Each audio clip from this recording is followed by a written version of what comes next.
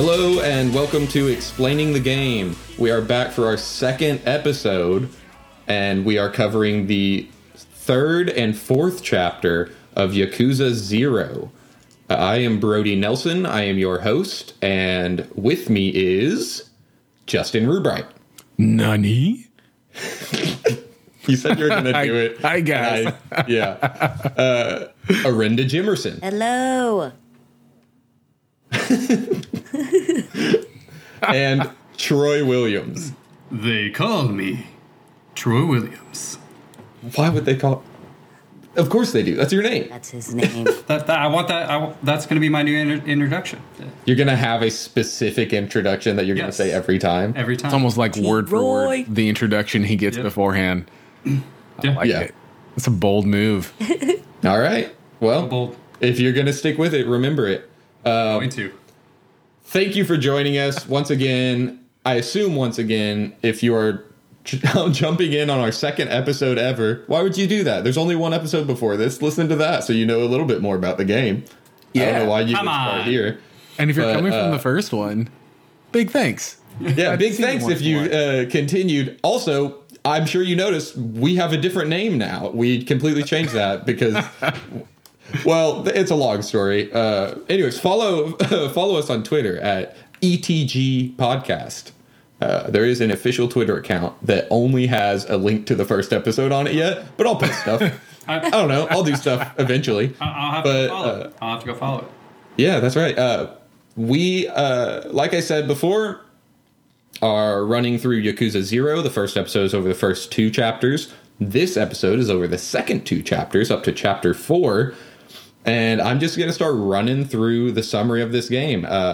Like I said the first time, this is an open world beat-em-up RPG type game that is based around the criminal underworld in a make-believe version of Japan. I mean, it's real Japan, but it takes place in a place called Kamurocho, which is a fake section of Tokyo. And this section of the game takes place in a different city in... Does anyone remember what the city is called that this section takes place in? Starts with an S. Sen. Nope. Shit. No, it's it's like Sar. It is called Sotenbori. Sotenbori. Sotenbori. And you can help remember that by the giant building with the big crab on it in this section. That is the Sotenbori crab, and I don't know why, but I always connect the name of the city with that crab. Okay. Sotenbori, Osaka, is where this game takes place. So it is not in Tokyo anymore. We are hours away from Tokyo, where the first two chapters took place, and we played as Kazuma Kiryu. In this chapter, chapter 3, we play as someone named Goro Majima. Quite the character, very different from Kiryu, but I'm going to get right into the summary before we kind of talk about the difference of the characters. So we start out with chapter 3, and it is called A Gilded Cage, which I thought was a great name for this chapter. So we start out with a view of this illustrious cabaret. The Cabaret Grand is what it's called. Yes. And we just kind of follow cinematically this businessman point of view of coming to this club. Like it's a businessman that is visiting Osaka, and one of his associates is taking him out, showing him the town. And he's showing off, like, hey, this club is the best place you can go to. This cabaret is amazing. You know, they have hostesses, which it is a hostess club. If you don't know what that is, they kind of provide you with dates, generally. There's host and hostess clubs in Japan. But hostess clubs provide you with female dates. And we see this associate and this businessman. They're let up and they sit down. They're like, talking about this club, and the businessman who's visiting seems a little bit wary about the place because he knows this is kind of a section of town that is well known for like Yakuza activities and stuff like that. But the associate's like, oh, don't worry. This place is run by the best of the best. There's no trouble ever here because of the Lord of Night, the manager of this cabaret club. Moniker. Such a badass moniker. The Lord of Night is what people call him. And we're confused because we don't know this guy. It's in a different city. We're like, we've been playing as Kiryu down in Kamurocho. What's going on? So we see this guy getting rough at the front of the cabaret. He's feeling up this girl. She's saying, hey, get off of me. I'm not down with this. And he's like, being all gross and nasty. And a waiter comes up to him, or he's like the floor manager or something. And he's like, hey, we're going to have to ask you to stop and leave because that's not okay. And the guy just gets all rowdy, pushes him over. He's obviously like pretty drunk. And the club manager's like, look, we're going to have to call the club manager. Like, we're going to have to call the manager over here. And he's like, whatever, like, I give a shit. I'm paying you money, blah, blah, blah, blah, blah. So they call the manager. And this, Justin, is where we see those alligator skin shoes. Yeah. That you were... I want some. So happy about. Like, the gilded. They have the gold plating on that bottom of them. And he walks in, and we see this imposing figure that is wearing like a very nice suit and tie. He's got a pulled back ponytail, long hair, these alligator skin or crocodile skin shoes with the gilded plating on them, and an eye patch. And he's a big, imposing guy. And turns out this is the club, and this is the club manager, and his name is Goro Majima. We find out in a very short sequence that this is the man we'll be playing as for the next 2 chapters.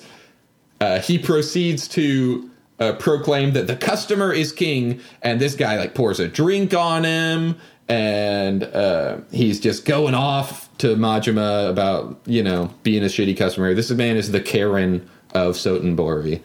Yeah, no, absolutely. Yes. A drunk Karen, at least. And Majima just takes it. He just smiles, and he takes it, and you can tell he's got a rage in his eyes just looking at this man. And the guy's like, well, what are you going to do? And Majima says he will do anything to keep the Grand Cabaret running smoothly. He'll do whatever it takes. If the customer wants to pour drinks on him, he'll take it. He will pay for drinks. And he's just the consummate professional. The customer is king in this place, is what he says. Well, the guy gets rowdy anyways and tries to swing a punch at Majima. Majima just steps out of the way like nobody's business. And the guy just starts going for it, trying to beat the crap out of Majima. And he's just just dodging. No effort. Absolutely no effort. Dodging. A lot of sharp choreography in that bit. Yeah, the animation in the scene, we've talked about the animation in these cutscenes before. This is one of those fully rendered, really nice ones in the game. Looks amazing, and he's just like beautiful choreography. And we actually, he dodges him, and the guy falls over and picks up an ice pick. And that's when he goes for Majima. Majima like actually physically knocks it out of his hands. And that's the first time he's touched the guy in this whole cutscene fight, quote unquote. And this is where we get to play as Majima for a short fight scene where you don't touch the guy really at all. At all. So the guy will take a punch at you, you'll hit one of those heat action buttons, and Majima will just like dodge and weave and appear behind his shoulder and go, "Can I get you a towel, sir?" It's just ridiculous things, but showing off how much of a badass he is.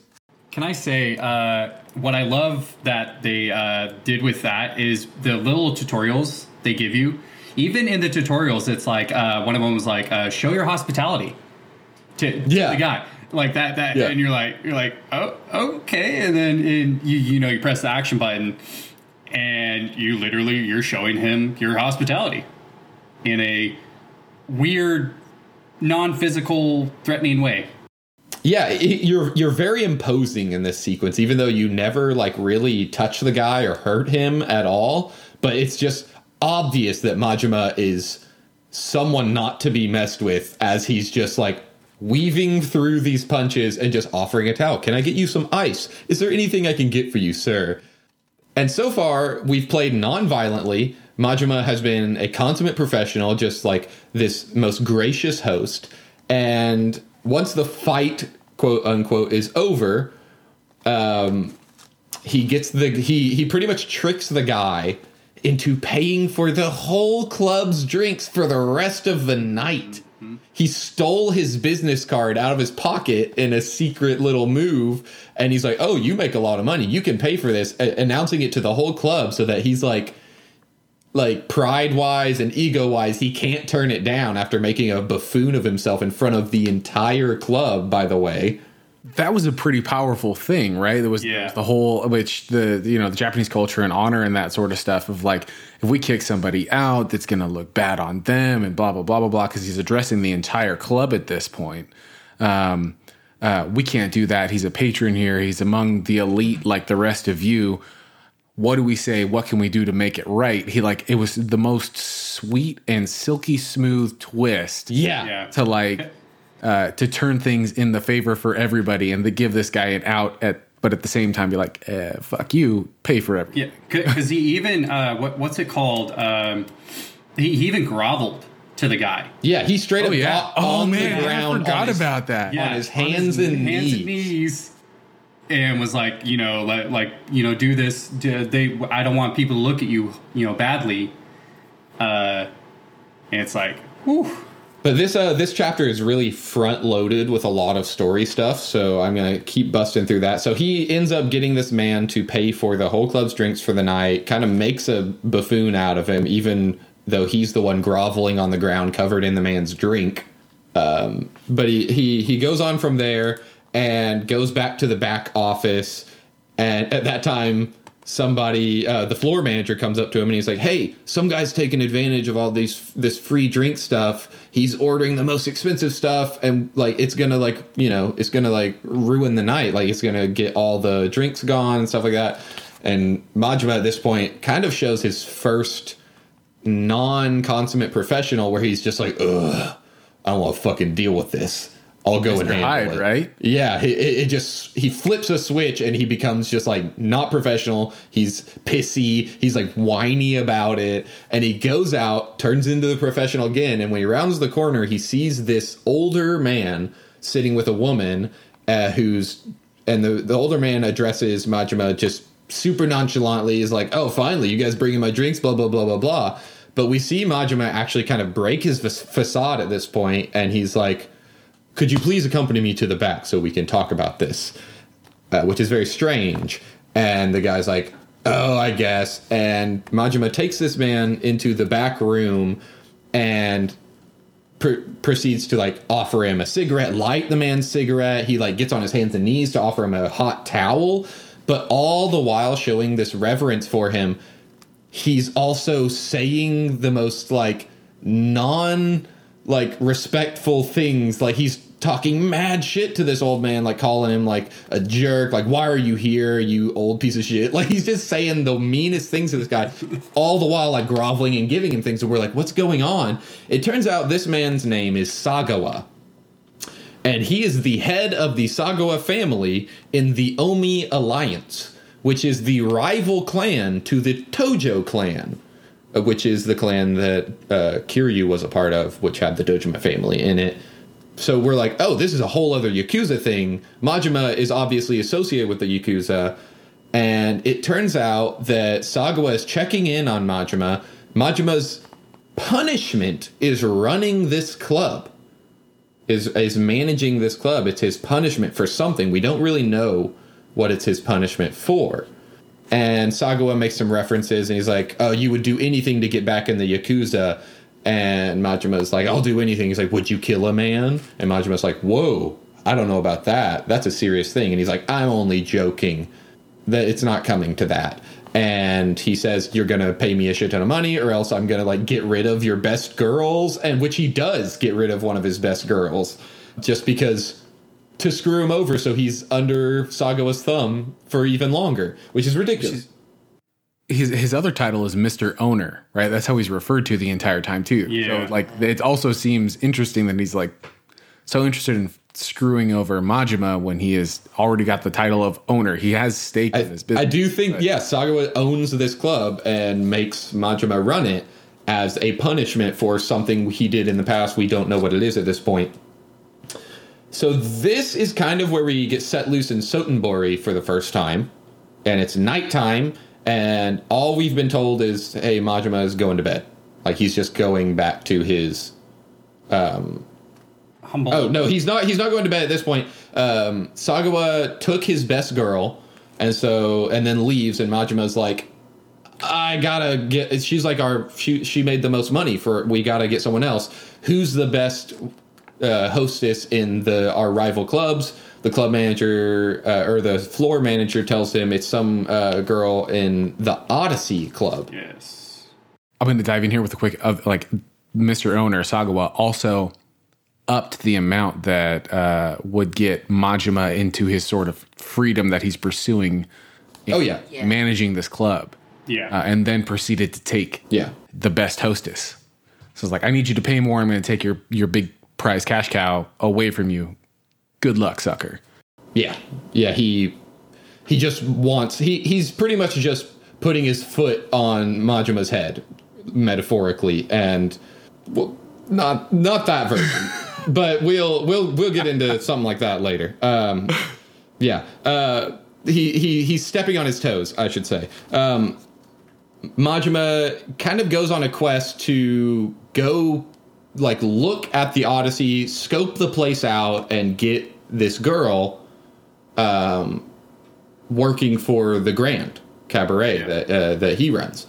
And so he kind of puts on a disguise, which is pretty much just taking off his eye patch and putting sunglasses. Yeah. I do appreciate the fact, though, that he does, his eye is, like, kind of hollowed out right there. Like, you can kind of see through the sunglasses. He does not have a modeled eye. It's like hollowed out. His eyelid is kind of hollow. So we know he's missing an eye. And we're not sure how that happened either. But we have seen some mutilation in the Yakuza before. So could be something like that. Who knows? We'll find out literally next chapter. So this I'm going to kind of break away. This is where we are introduced to Majima's style of fighting, because you're let loose on the streets and obviously random thugs run around and try to attack you. Yakuza, bikers,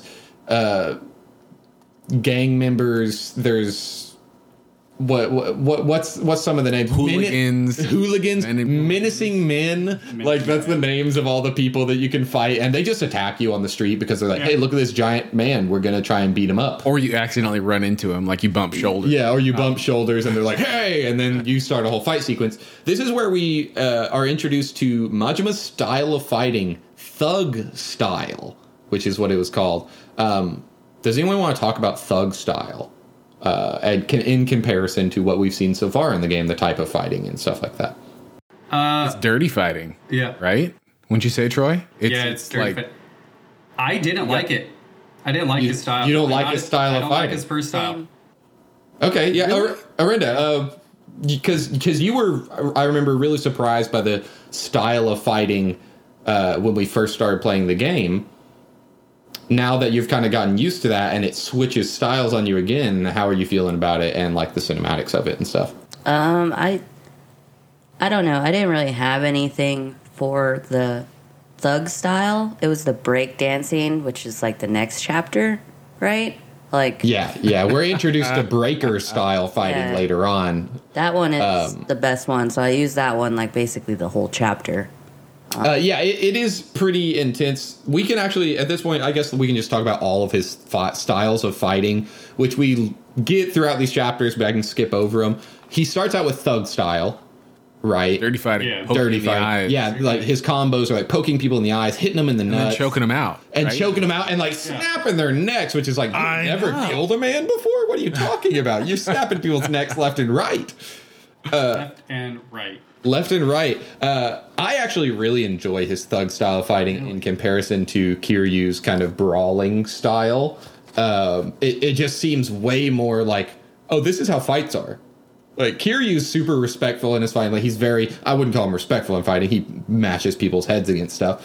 But, like, when you see Majima do a heat action on someone against a wall, he slams their head over and over and over into the wall, and it is brutal to watch. Like, after seeing Majima be such a consummate professional, the customer is king, like, treating people with, like, the utmost respect, and then seeing him in action, he is a monster. He destroys, he curb stomps people. He straight up, he smashes their head on the cement. He'll slam their heads against walls. He'll poke them in the eyes. He'll choke them and snap their necks. Like, he kicks people in the stomach when they're laying on the ground. It is insane, the things that he does to these people. And you can eventually upgrade thug style to the point where you'll, like, take people's knives out of their hands and stab them and stuff. I don't know if anyone's done that yet. I spent a lot of money upgrading Majima's fighting styles because I really enjoy Majima. You can upgrade thug style to where, like, if someone has a knife on them but they haven't pulled it out, you can take it out of their jacket in a move and stab them. Like, he'll do that whole, what we saw in the club, where he'll, like, just kind of appear behind them, reach in their jacket, pull out a knife, and just stab them. It's wild. Like, it's the most brutal fighting style I've ever really seen. So you don't like it, Troy and Arinda? No. Well, I wasn't a fan of it. What is it? Just how dirty the fighting is? I didn't really like the flow. Okay. The gameplay, it does feel a bit clunky. Yeah, I didn't. It's clippy. It's very like stutters. The fighting kind of stutters. If you mess up, you don't get to do what you want to do, and I totally. Yeah, and honestly, to compare it to Kiryu's first style, I enjoyed his first style quite a bit, honestly. It's fucking rope-a-dope, swinging all over the place. Yeah, and because I don't know if you guys experience this, but like as you're playing a game, do you guys you just feel it in your body when something isn't going right when you're pressing the buttons? Yeah. Mm-hmm. And that's what I get with that's what I get with Majima's first style. It feels wrong. Well, it looks wrong when you watch it too, but that's because of the type of guy Majima is. He is a low down, dirty MFer. Yeah, I like the dirtiness of it. Yeah, yeah. How the fighting style plays to the narrative. Yeah, man. But not the feel of it. Yeah, that's real good. So moving on from thug style, he then gets his more defensive style, the slugger style, where he carries around a baseball bat, and you beat the living crap out of people with this baseball bat. Justin, you seem excited. I'm going to let you take it. I'm really excited. I love slugger. I love slugger style. It is so great, man. And you just fucking Bugs Bunny that bat out of nowhere in the middle of a fight. And you just beat the living hell. I'm going to go ahead and say that is that's my number one favorite style of fighting in this game is the slugger style. But I will say, when I originally played this game a few years ago, my favorite was the breaker style, which we'll talk about in a moment. But that's because it was so wild and off the cuff, and it's like, whoa, it seems super powerful. But I think if you really master all the styles, really, but if you really like master that slugger style, you are unstoppable. Like, people can't even get hits in on you. Like, it is insane because, and I feel like you're probably well versed in the slugger style at this point, Justin. Do you want to talk about the type of moves you're dealing people? Oh man, if you were to compare the three, which I know we haven't talked about Breaker yet, Breaker's got your sort of like, I cover a lot of space and it's a bunch of small fast hits, where you can just like, it's a death by 1,000 cuts of sorts. And the thug style is all about setting things up to use your heat actions. And breaker style is just about hitting things as hard as you possibly can at particular moments. And then also being able to use your tool, whatever that is. At the beginning, it's this metal bat have the sort of like impenetrable defense. It's super versatile. It's really fun to watch because everything has like this weight to it there's like this crazy physical catharsis you get from just mashing the Y button. Like, I want to use this bat to knock this guy across the room. And it works. Yeah. And kind of leaning into that slugger style, this kind of enables you to use every type of weapon in this game as if you were a master at it. You can unlock nunchucks. You get the pole arms. You'll get you get like swords. Yeah, you can get swords. You get you can do the batons like the guy The tonfas. The tonfas. Yeah, you can get the tonfas like we had from Oda-san in chapter 2. Which they're incorporated into this style without actually being incorporated into them, which is very strange. So at this point, you guys have found weapons and you're able to use your inventory like weapon styles. Have you done that yet? Nope. I'm having too much fun with that bat. The bat's what comes with the slugger style. It never breaks. It's always good. But if you, instead of pressing up, right, or left on the D-pad to get your fighting styles, if you press down, you select the weapon in your inventory, which you can set in your equipment. I'm sure you guys have noticed. No. You haven't gone through your menus and looked at your equipment and stuff? You know there's like defensive items. Tutorial for this that I may have missed. This is one thing the game never explains. I went through whole chapters with no healing, nothing. I cannot believe you. I just don't. I just Wait don't. a second.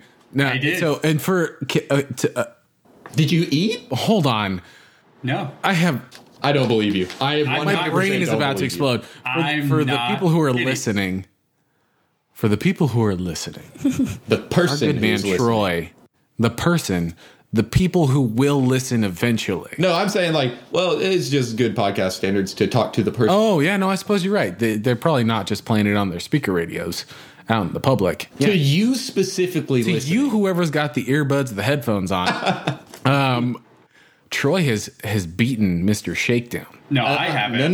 No. Oh, That you was didn't? me. I have beaten Mr. Shakedown. Oh, Brody's being. I was joined me. you. I was going to try and post my picture to the Discord, which we should plug at the end of this, but I can't pull it up. And you got to him first. Okay, never mind. Well, then screw my entire point. Way to go through the chapters without healing, Troy. That's tough. I just don't believe you. I don't fight a lot. You avoid Stop fights. by all the. I avoid You fights. stop by the ramen shops a lot. No, so just to clarify. How do you level up then? If you're I haven't avoiding leveled up. fights. You haven't Ever? leveled up? I did with Kiryu for a little bit, but I just keep forgetting that I need to go in and spend my money. I am stunned into disbelief. You are a JRPG man. You love combat systems. You love leveling up, and you have not leveled up once? I just keep I keep pushing and I keep pushing. I'm like, oh yeah, let's go to the next story. Let's go. I want to see what happens. And then that chapter ends, and I'm like, I didn't level up. Shit. And You're missing and out. I know, and I need to go do it. But yeah, no. Just to say, I ended chapter 4 with like, if it had a number, probably like 3 HP. Jeez. Well, I feel like that's some sort of playthrough challenge that you're going for that like just a no-hit masses run. need to adopt. Oh, I'm getting hit. Yeah. Towards the end. All right. Not dying. So let's move on from Slugger Style. We've talked about that. I will go ahead and point out, Justin, you did have so much trouble with Mr. Shakedown in the first chapter, which we all had trouble with Mr. Shakedown in our first. But I went and found him. I leveled up my Slugger Style like pretty good. And Mr. Shakedown's a different guy in Sotenbori. He's a totally different guy. I went and found him because he beat me up. I saw him. He beat me up, and I was mad.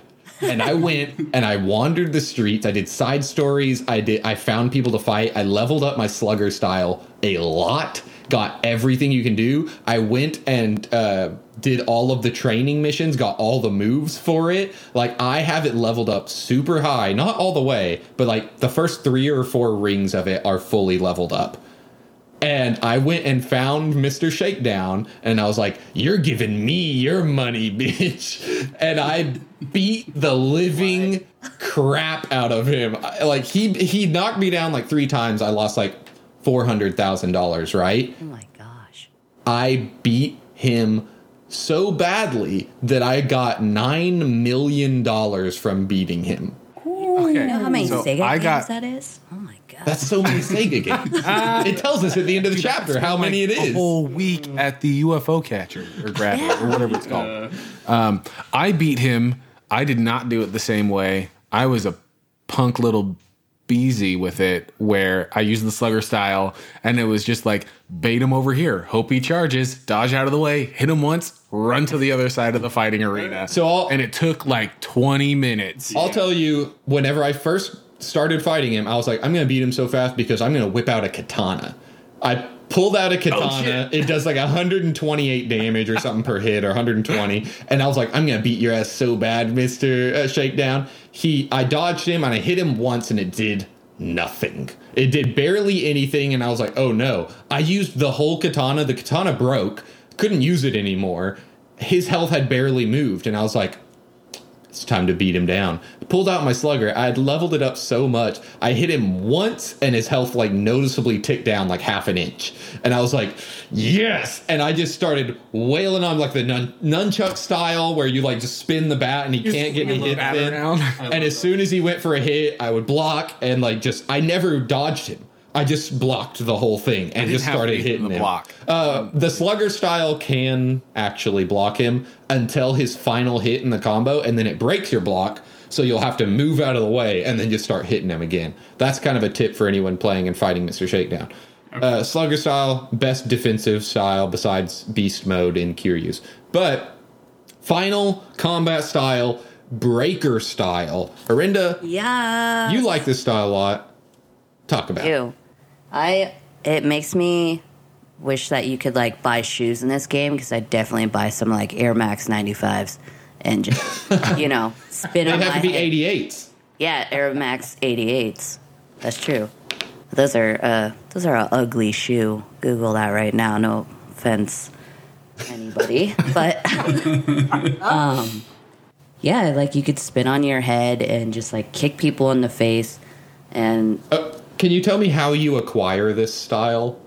You're crossing the bridge, aren't you? With that that one guy, and then you see people breakdancing, right? And you're like, wow, I wish, you're like sitting there thinking like, wow. Holy shit. Yeah, I was about to say, the difference between Kiryu and Majima is right here. Kiryu sees people fighting in a crazy way, and Kiryu's like, that's rad. Majima sees people breakdancing and goes, holy shit. Oh, man. So good. I could use that. Yeah, so, go on, Aaron. Yeah, I don't know. I just I like the small hits. Yeah, it's really very fast. Really small, Yeah, doing spins, spinning on your head, doing the crazy flips and dance. You're dancing. You're breakdancing. Yeah. Yeah, it's very fun to watch for sure. It's also pink. And it's pink. You're hitting them, and it's just like pink heat waves or whatever, right? Yeah, and it's great for crowd control. Oh man! Oh, absolutely. Because you're spinning, hitting like 8 people at a time. It's very good. So, if that's all we have to say about fighting styles, I'm going to kind of move on to... we left Majima going to check out the Odyssey. He gets in here. He kind of detective visions this place out. He's like, oh, one of their tables was empty, but they said that it was full. Interesting. They must be holding people back to make it seem busier. And he's going through the whole anime protagonist of being the smartest man in the room and it's like close-ups on his face. He's like, and it's like thought process is going really fast, which you would never expect from seeing Majima, this big dumb idiot. He's got that sunglass disguise, so But he's got the makes sunglass him, disguise. like detective mode. That is kind of when you go into detective mode. Like every time you wear the sunglasses. The sunglasses have all the smarts behind them. So his 2 brain cells. One's in his fist, one's in his sunglasses. This is so he looks around, and in the background of Odyssey, the club, you notice a man dancing. Oh a man entirely nude except for whitey tighties, just hip thrusting, grinding, just over by the stairs by himself. There's no one dancing with him. He's just this practically nude man in a classy hostess club establishment. And Majima makes the point to say, "Holy crap, that man's like the embodiment of lust." He said, "What the shit is that?" He says, "What the shit is that?" He's like talking to himself, like, "What the shit?" Wouldn't you though? If you see, like, yeah. So first of all, like, I thought he was wearing a diaper. I was like, oh man, this is where the Japanese games go like completely off the rails. There's a dude in the back wearing a diaper. When we meet him later, it's obviously different. But yeah, I like, you have to identify, or not identify, but you have to be able to relate with that. Like if you saw that in the back room of any establishment, you'd be like, what the nani? What you have to go there. So yeah, we see this man grinding and hip thrusting in the background. We move on. You don't linger on it. It just moves on. I don't know why it happened, but it's foreshadowing, which is the worst foreshadowing I've ever seen in my life. We're all cringing right now. But it's so good. I'm going to go ahead and say I love this man as much as I hate him. We'll talk about that later. Before the podcast, I said, hey, I'm going to talk about all the weird pervy shit that happens in these 2 chapters, just because that's more my forte. That's what I'm good at recognizing in video games is the weird pervy shit. Yeah. And then I go and I seek it out and I do all of that because I'm a horrible garbage man. Anyways, he's 90% of the pervy shit in the. Yes, this man is 90% of it, unless you did some side things, which we can talk about later. So we see the naked man dancing in the Odyssey. Majima then is confronted by the club manager of this place. They kind of strike a deal where the guy willingly gives over his best girl and another girl we find out later, trading some girls from the Grand Cabaret. So it's kind of a win-win for both of them because the Odyssey needs people right now, the Odyssey needs people for later on. They need business later on, and Majima needs business right now because he just lost his best girl. We move on from there. This is when we're introduced to Slugger style because we see this Thai man beating the crap out of somebody behind a shop with a sword. The man has the sword. The Thai man has a piece of lumber, and he beats the crap out of the guy with the sword.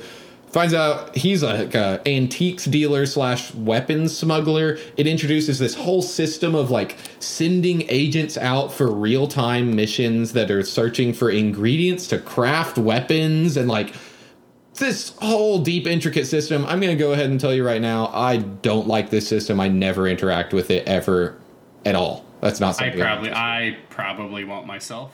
Yeah, it kind of reminds me of like if anyone played Assassin's Creed Black Flag, you could do real-time missions of like sending out your assassins or your pirates or whatever to go and do things, and it would give you minor bonuses and trinkets and stuff. I don't really care about it. It's not interesting to me. Did anyone find this interesting? Is anyone interested in like the agents and the weapons system? Oh yeah. I'm all about that set it and forget it stuff. Like I go in, I say, go find some cool stuff, build this thing for me, and I walk out, and then like 10 to 15 minutes later, I can return back when I've cleared out some other stuff within the story. I'm all about that, and then I got a kick-ass sword to boot. But you said you don't use the weapons. You just love the I will now. The explaining the game tutorial is now explaining the game tutorial. You've been explained. So Justin, so have you used it yet? Only a couple of times, and the only stuff I've gotten is just general materials and like a blueprint for a better bat, which I will now make. Can you do it Can you do it through the menu, or do you have to go to the shop? You have to go to the store. I've always done it through the shop. That's where it kills me right there.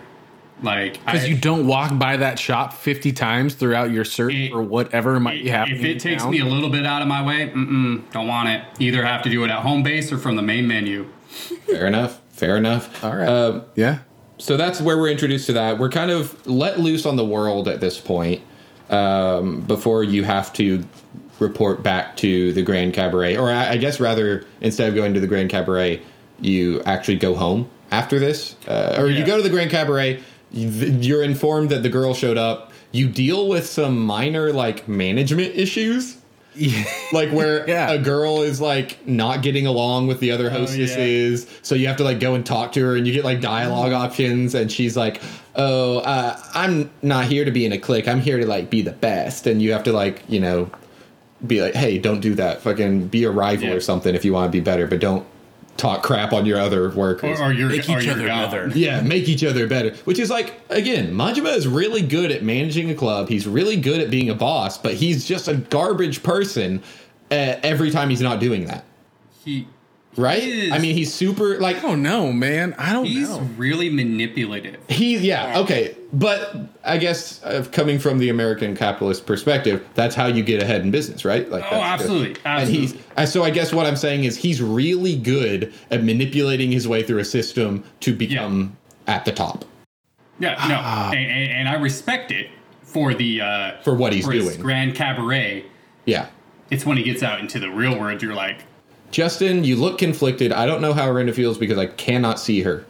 I don't know. There's a weird dichotomy of character, I think, especially at the end of chapter 2, where you're kind of left not knowing, especially since it's on such a cliffhanger, which we'll come to, I know. But I don't know. I don't know that and maybe it's just the side missions that I took part in where he's like super paternal to everybody he deals with. That's true as well. It's very flip-flop for him, I guess, is what we can say. Yeah. I will go ahead and say, since I've played many of these games, I guess spoiler warning a little bit, he is in other games. You do not play as him. He is an antagonist in many games. Is he like an antagonist like Deadpool, or is he an antagonist like more so like Deadpool? But he's not a good guy. Okay. And this is, like I said, a little bit of spoilers for upcoming games if we plan on playing Kiwami 1, which I think we're all on board with this game pretty good. So if by the end of it we're not tired of it, I would love to just immediately jump into Kiwami 1 so you guys can see what like the original story was, where you only... Because Kiwami 1, you only play as Kiryu the whole time. Okay. And there's different fighting styles, but it's just 2 different fighting styles, and it's like Dragon and Crane or something. I can't quite remember what it is. Well, it's not. I don't know if it's Crane. It's Dragon and Tiger or something like that. I don't remember. But Majima in future games is an unhinged madman obsessed with fighting Kiryu. Oh, and we're gonna learn why. And we may learn why. Because this is a prequel that gives you the backstory of both Kiryu and Majima. And Majima's a very pivotal character for the rest of the series, and he's a fan favorite, I would say. People love Majima because he's ridiculous. I mean, we find out through this chapter, he is an insane man. He just goes along with the most ridiculous things. He does the most crazy stuff, but he's also like kind of like heartfelt about a lot of things and sincere at the same time, much like Kiryu is. So there's that, like Kiryu is like the straight man to Majima's goofy character. Almost. Even though Kiryu has a lot of goofy moments, it's usually goofy because Kiryu's such a stoic, straight character. It's goofy that he gets in these... bored sometimes. Yeah. Whereas Majima's more willing to be malleable to the situation. Which is huge. How I would probably word it. Yeah. And that's huge in Japanese comedy, so to say. There's the straight man and the goofy man. There's the straight man and then the person that does all the wild shit. Yeah. Yeah, that's a comedy trope that's been around for a long time. But they really lean into it in this game, I think. But we're getting to the end of chapter 1. So he goes back to the Grand Cabaret. He does all of this like management stuff. Chapter 3. or chapter 3. Sorry, I think of it as like chapter 1 of Majima's story. Okay. And that's just me covering my ass because I did say it wrong. So Majima deals with this hostess squabble, and then he sees like this waiter that's like really down and out, and he's like, "Hey, buddy, how you feel? Why are you feeling so down? Are you okay?" And he's like, goes on this long story about like how his father needs like medicine and like he can't go visit him. He needs like $20,000 for a surgery or something. 500,000. 500,000. And Majima, the consummate professional and amazing boss that he is, like I've said, gives him the money and gives him a week off. I love that. It was amazing. It was what I've always wanted. Absolutely. Yeah, but this is kind of where we see, like, because we saw him dealing with the hostess and we saw his inner monologue of like, I can't have them fighting, but I need to get the most money out of them. So I'm going to say this to kind of manipulate her this way. But it ended up still working out and being nice, even though he was like doing it through a manipulative thought process, like he was playing a game. Like he is playing a game of these people, is what it feels like. And on that note, though, like as the people who are playing the game, I had a different take on that. Like I wasn't sure if Majima was like that clever yet, or whether he was just really, really, really lucky with how he decided to play out certain situations and then just roll with it. Yeah. Which we find out kind of later. He's pretty clever. He's fucking sharp, man. Yeah. Very. Compared to Kiryu's dumb himbo energy, Majima is the like psychotic smart man. It's kind of like there's like the stoic, there's the stoic dumb boy, the paladin, if you will, that is Kiryu, and then we've just got this manic, clever. I don't even know how to describe Majima. What is that going to be? Yeah, I don't know, but he's just crazy. So Majima deals with this, and he's like, "I'm tired. I'm going to go home." And we walk him to his very tiny back alley apartment overlooking the canal in Sotenbori. And in stark contrast to Kiryu's apartment, which they're both about the same size, they're both fairly small apartments, Majima's apartment is spotless.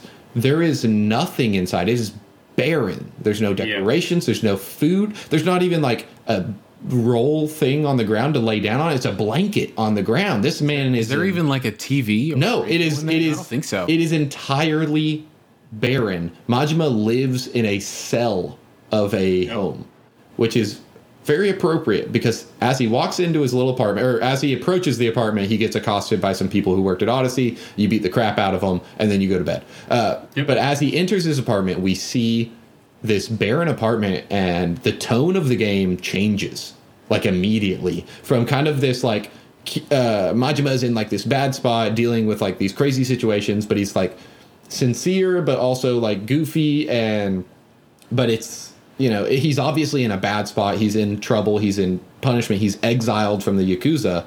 But it's all been like kind of lively, right? This whole chapter has been like really lively and colorful music and like movement all over the place.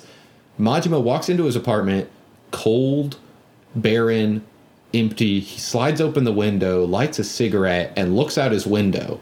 And we see a man across the canal in another building staring at him, just doing nothing, just staring.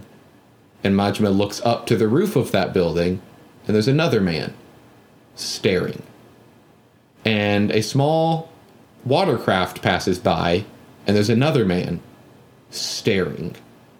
And then we see a what looks to be a homeless man that we've seen before, earlier in the chapter, staring at him, and he nods. And this is kind of when we realize the Gilded Cage title of this chapter is 100% accurate. Majima is a prison in Sotenbori. He is always being watched. He has to run this club. He has to run these errands. And we don't know really what the punishment for that would be if he didn't, but like he is in a constant state of surveillance. And well, it's worth it to him, right? It's worth it to him because he wants to be back in the Yakuza. which Sagawa did kind of approach him by saying, why do you want to be in it so bad? And all we get out of him is that this isn't the life for him. He's meant to be in the Yakuza. Is kind of like, that's the life he's supposed to lead. And that's the end of chapter 1. But isn't like one of the last lines he says, like it like pans out and he says, this city is a prison. Yeah, he 100% says this city is a prison. Randa, were you about to say something? Oh, no. Okay. So moving on to chapter 4, it immediately starts out with a flashback, and we kind of see Majima's backstory, what got him in this situation. 3 years ago, we see a younger Majima with a bowl cut. I had the haircut in 3rd grade. I also had a haircut in about 3rd grade. We see Majima with a bowl cut and both eyes. He seems to be making plans on a raid with a man named Saejima, I think is the man's name, and they seem pretty close, like really good friends or brothers or something. And he's making plans on a Yakuza raid to go and kill someone. They have 6 revolvers in a bag, and they've planned out how many shots they have, and they're going to bust into this shop that this bigwig in the Yakuza, a Dojima family member, I believe, right? Who's been making, or was it yeah, it is a Dojima family member because he's been making trouble for other Dojima family members, and it turns out we find out Majima is a part of the Dojima family, or the Tojo clan at least, not the Oni alliance like we thought, which is like, this is strange. They plan to show up and shoot up all these people, kill this guy, and then it kind of does some flash forwards, and we see Kiryu getting a warning to call it off. Like the hit's been called off, the raid's been called off, but this Saejima character is already heading there to do it, and he's like, he decked out. He's got a fucking pistol in both hands, a pistol in his mouth. They're in his like waistband. He's going all in on this, and we see him like badass walking at the same time that Majima is getting this news like, hey, the hit's called off, and Majima's like, what do you expect me to do? My brother is out there. He's already going to do it. I gotta go. I gotta stop him. I gotta go join him. He's like, no, you can't go do this. We don't know who this man is that he's talking to, but he's like, you're not allowed. The hit's called off. If he does it, he's in trouble. If you do it, you're in trouble. Majima's like, I'm going to go do it. I'm going to go stop him. I'm going to get out of here. And as he's leaving, this Yakuza leader, I guess, that he's talking to, calls a bunch of his goons up. They beat the crap out of Majima, chain him to a pole for or not following orders, and just blatantly refusing to do something, like talking back and all of these horrific things that you should never do in the Yakuza. And they carve out his eye. While he's chained to a pole, beaten to a pulp, they get a knife and they just carve out his eye. And it kind of flash forwards, and we see him chained to a wall, eye gone, beaten to a pulp. And this is another one of those like still motion cutscenes where it's just like really highly rendered, but it's like frozen in time. And honestly, I think it suits the moment so well. Absolutely. It feels like as a moment frozen in Majima's memory, we also see it frozen on screen as Shimano, one of the bosses of the Tojo clan, not the head of the Dojima family, but the head of his own family, the Shimano family. He leaves Majima in the hole, is what it's called, this black site, this Yakuza black site, just to be tortured. And we don't know at this time how long he's left in there. We find out later he is in that hole for a year. Beaten, broken, tortured, no eye, every single day. And it's like, no wonder this man is like slightly unhinged. He has been broken in a hole, beaten every day for a year, and then whenever he's released, he is exiled and sent to run a cabaret. And it turns out he was sent to he was part of the Tojo clan, and Sagawa, this man who's in charge of him now, is actually like a sworn brother of his boss Shimano, but Sagawa is in the Omi Alliance. So Shimano sends Majima away as a civilian, much like Kiryu in his story, to be watched over by the Omi Alliance, and Sagawa, who is Shimano's like blood brother, not blood brother, but like his sworn oath brother or something like that. I don't know. They're good friends. So this chapter is actually fairly short, not including side stories and stuff like that. So I'm going to kind of blast through it super quick, if that's okay. Does anyone have anything to say about what we've gotten to so far?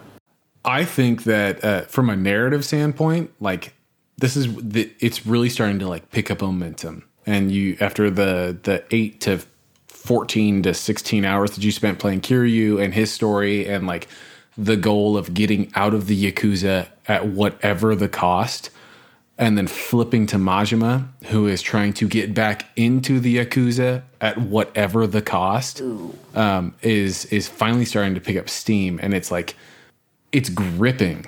You know what I mean?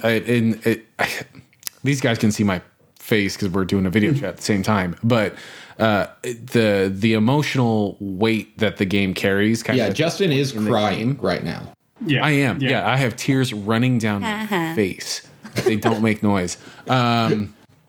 It's powerful, but it's also really, really cool to follow. Yeah, the storytelling in this game is phenomenal. As twisty and turny as it gets all the time, the storytelling is phenomenal in this game.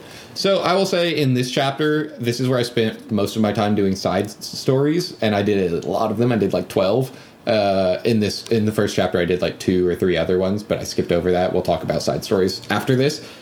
This is when we see Majima's apartment more so. We can kind of walk around in it before we leave. And that's when I really noticed how barren and empty it was. Just no decor, nothing. Majima is only here for sleeping. He comes here to sleep and he leaves and he goes to the Grand Cabaret immediately, every day. That's all he does. So we find out at this point he went through a year of torture there, and that he was part of the Tojo clan and not the Omi Alliance. He runs the club a little bit, and he gets a call from Sagawa saying that he wants to meet for drinks and dinner later on. And this is where we see Majima really talking shit to Sagawa over the phone. He's like, why would I want to have dinner with you, you low-life scum piece of crap? Like, he goes off on him, and Sagawa, chill as ever. This man has never looked not nonchalant. Like, he is the most nonchalant person we've ever seen. Yeah, just back. Yeah, because he knows he has Majima under his thumb. Like, he just knows. Majima can't do anything, and he can't even really refuse this dinner invite. He just knows Majima's putting up a hissy fit because he doesn't want to see him because he hates the guy. Yeah. And he gets him to come to a dinner engagement or whatever. It's like a stand on this at the park, you know. Yeah. And he even says, "Hey, Majima, meet me at this stand in the park." And Majima's like, "Oh, you're getting real fancy with it, huh?" Which I thought was funny because it's just a cheap little stand.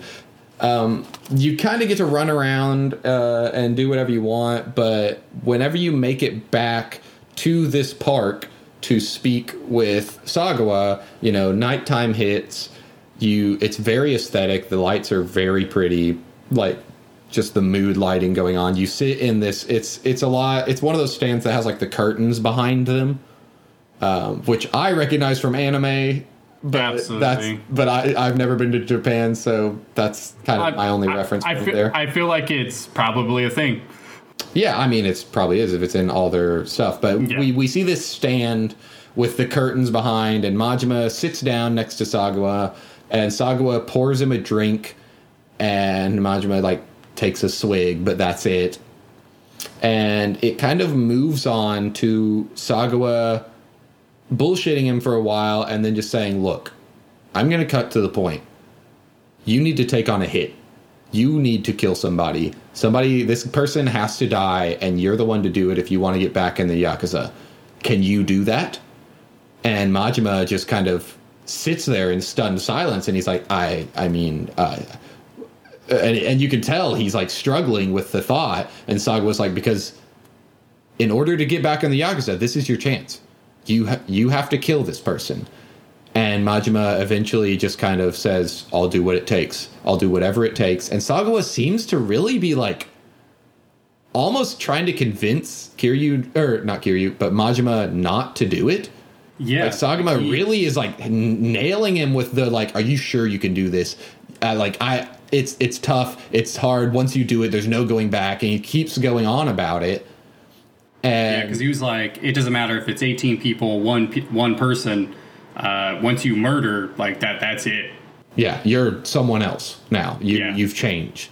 And Majima just kind of says, if I can't handle that, then I can't handle the Yakuza, as kind of the essence of what Majima gets to. So Sagawa tasks him with killing a man named Makoto Makimura. And all the information he gives is that he's some sort of like pimp. And he hires out girls through the telephone dating service. And that's all he gives him. He's like, you have to find out everything else, but this man has to die. He's like some lowly scumbag who pimps out these girls and beats them and stuff like that. Like Sagawa really kind of lays into how shitty this Makimura guy is. And makes it easy. Yeah, he's trying to make it easy after trying to convince Majima how bad this is going to be. He then kind of flips and he's like, "Oh, but he's a bad guy. But he's a bad guy. You can do it." And I think this is kind of where we first see Sagawa like almost in a caring sense. Yeah, a little bit. Like he's kind of like an estranged father figure. Very estranged though. Yeah. Like very standoffish. Very like awkward meeting your dad after not talking to him for 5 years type situation is what it feels like to me. Yeah, like he's dialing up the charm because he knows it's uncomfortable. Yeah, exactly. And it's just kind of always that sort of weird, awkward interplay. So Majima accepts this and just immediately is like, I have to finish this today.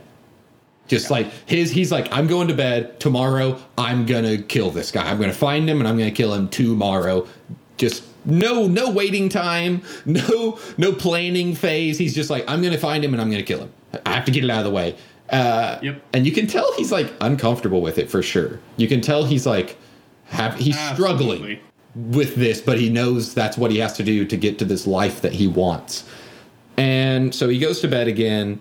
And the next day he heads to the telephone club, is what it's called, to pay for 2 hours of time to wait for telephone calls from like lonely women, I guess. I've never heard of a situation like this. I've never heard of like a business like this before.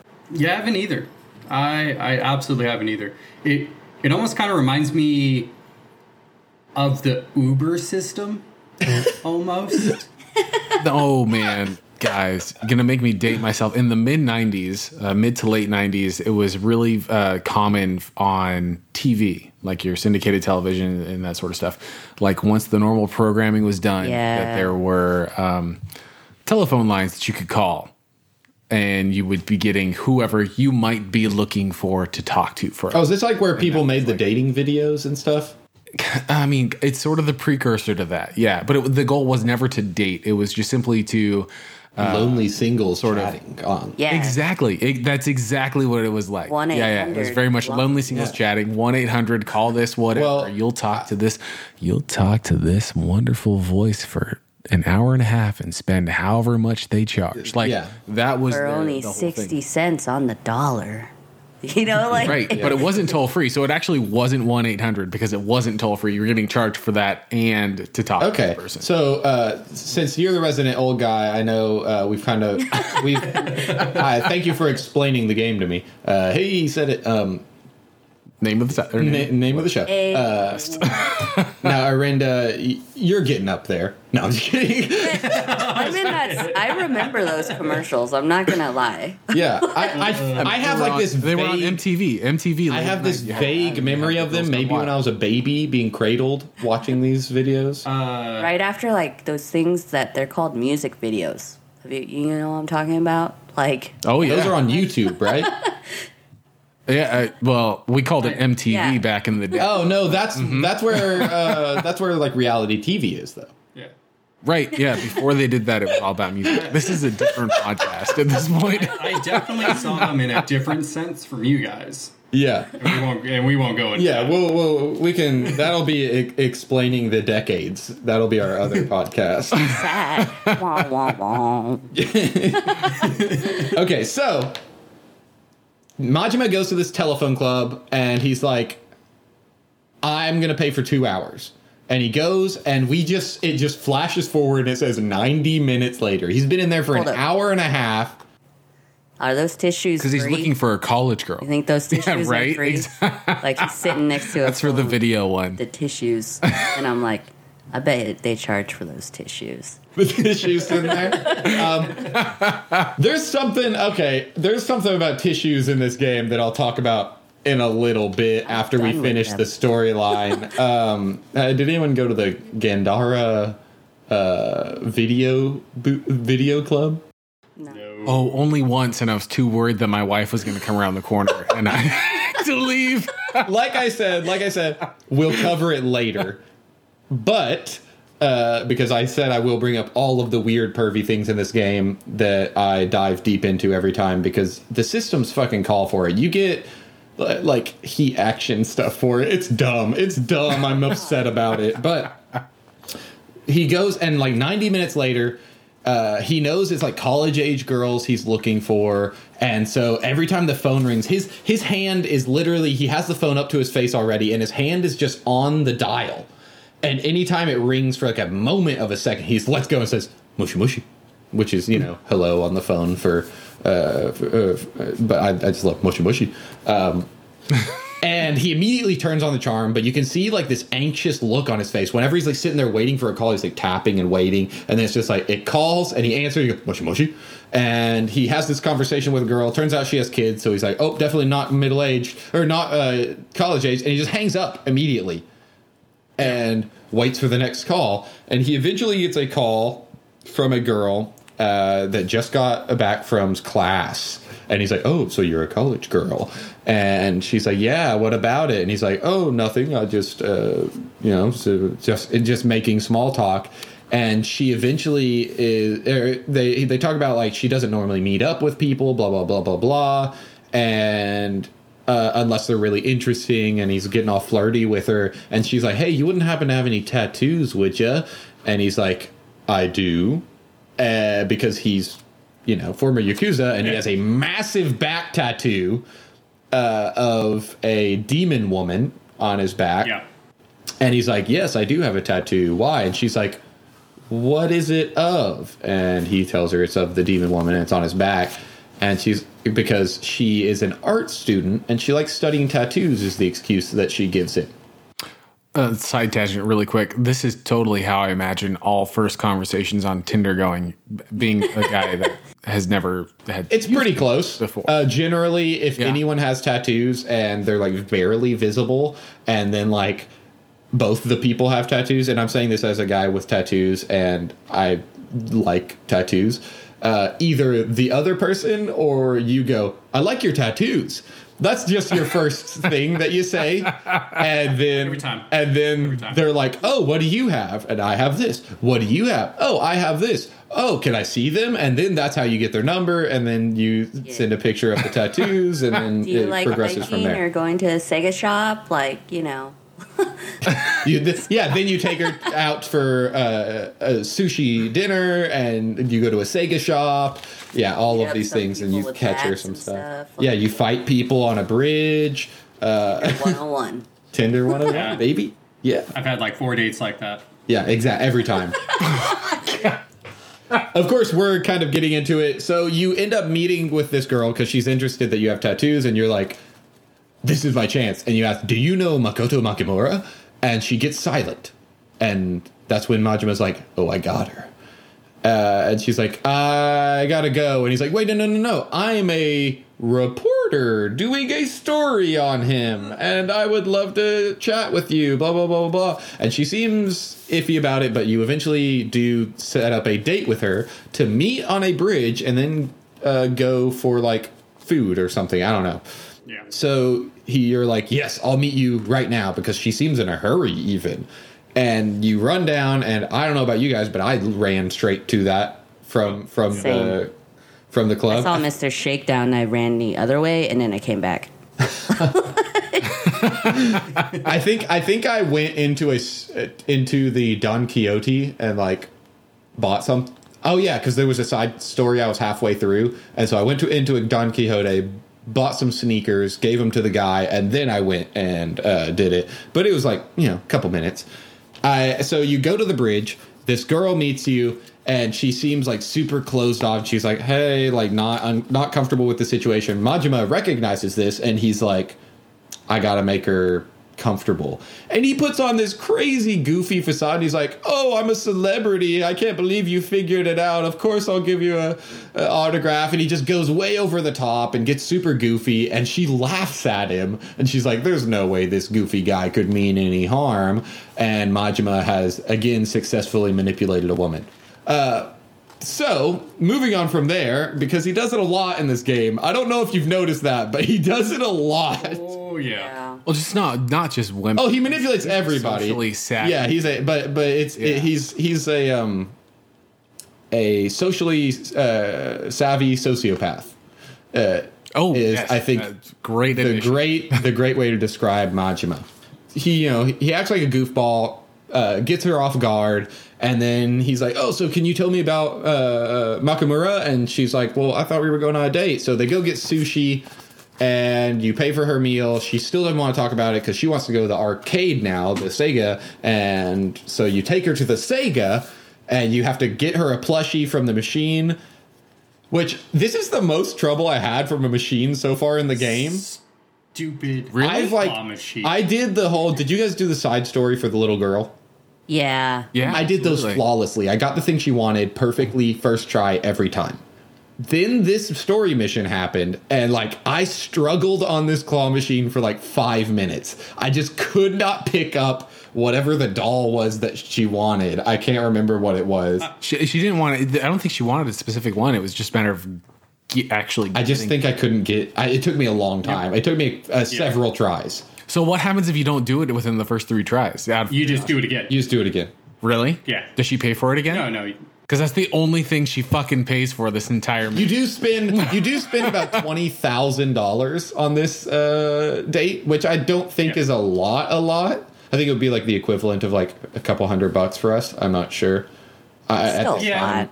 It does seem like a lot. Well, I mean, it's like for the situation they're in, the type of guy he is in, and the stuff they're doing, that's fairly cheap, I feel like. If they're using the yen system, I think that is like right around $200. Okay. Well, this is also 1988, so we don't know. I don't really know so the then- conversion rate there. It's $90 So bucks. $10. that's probably a lot.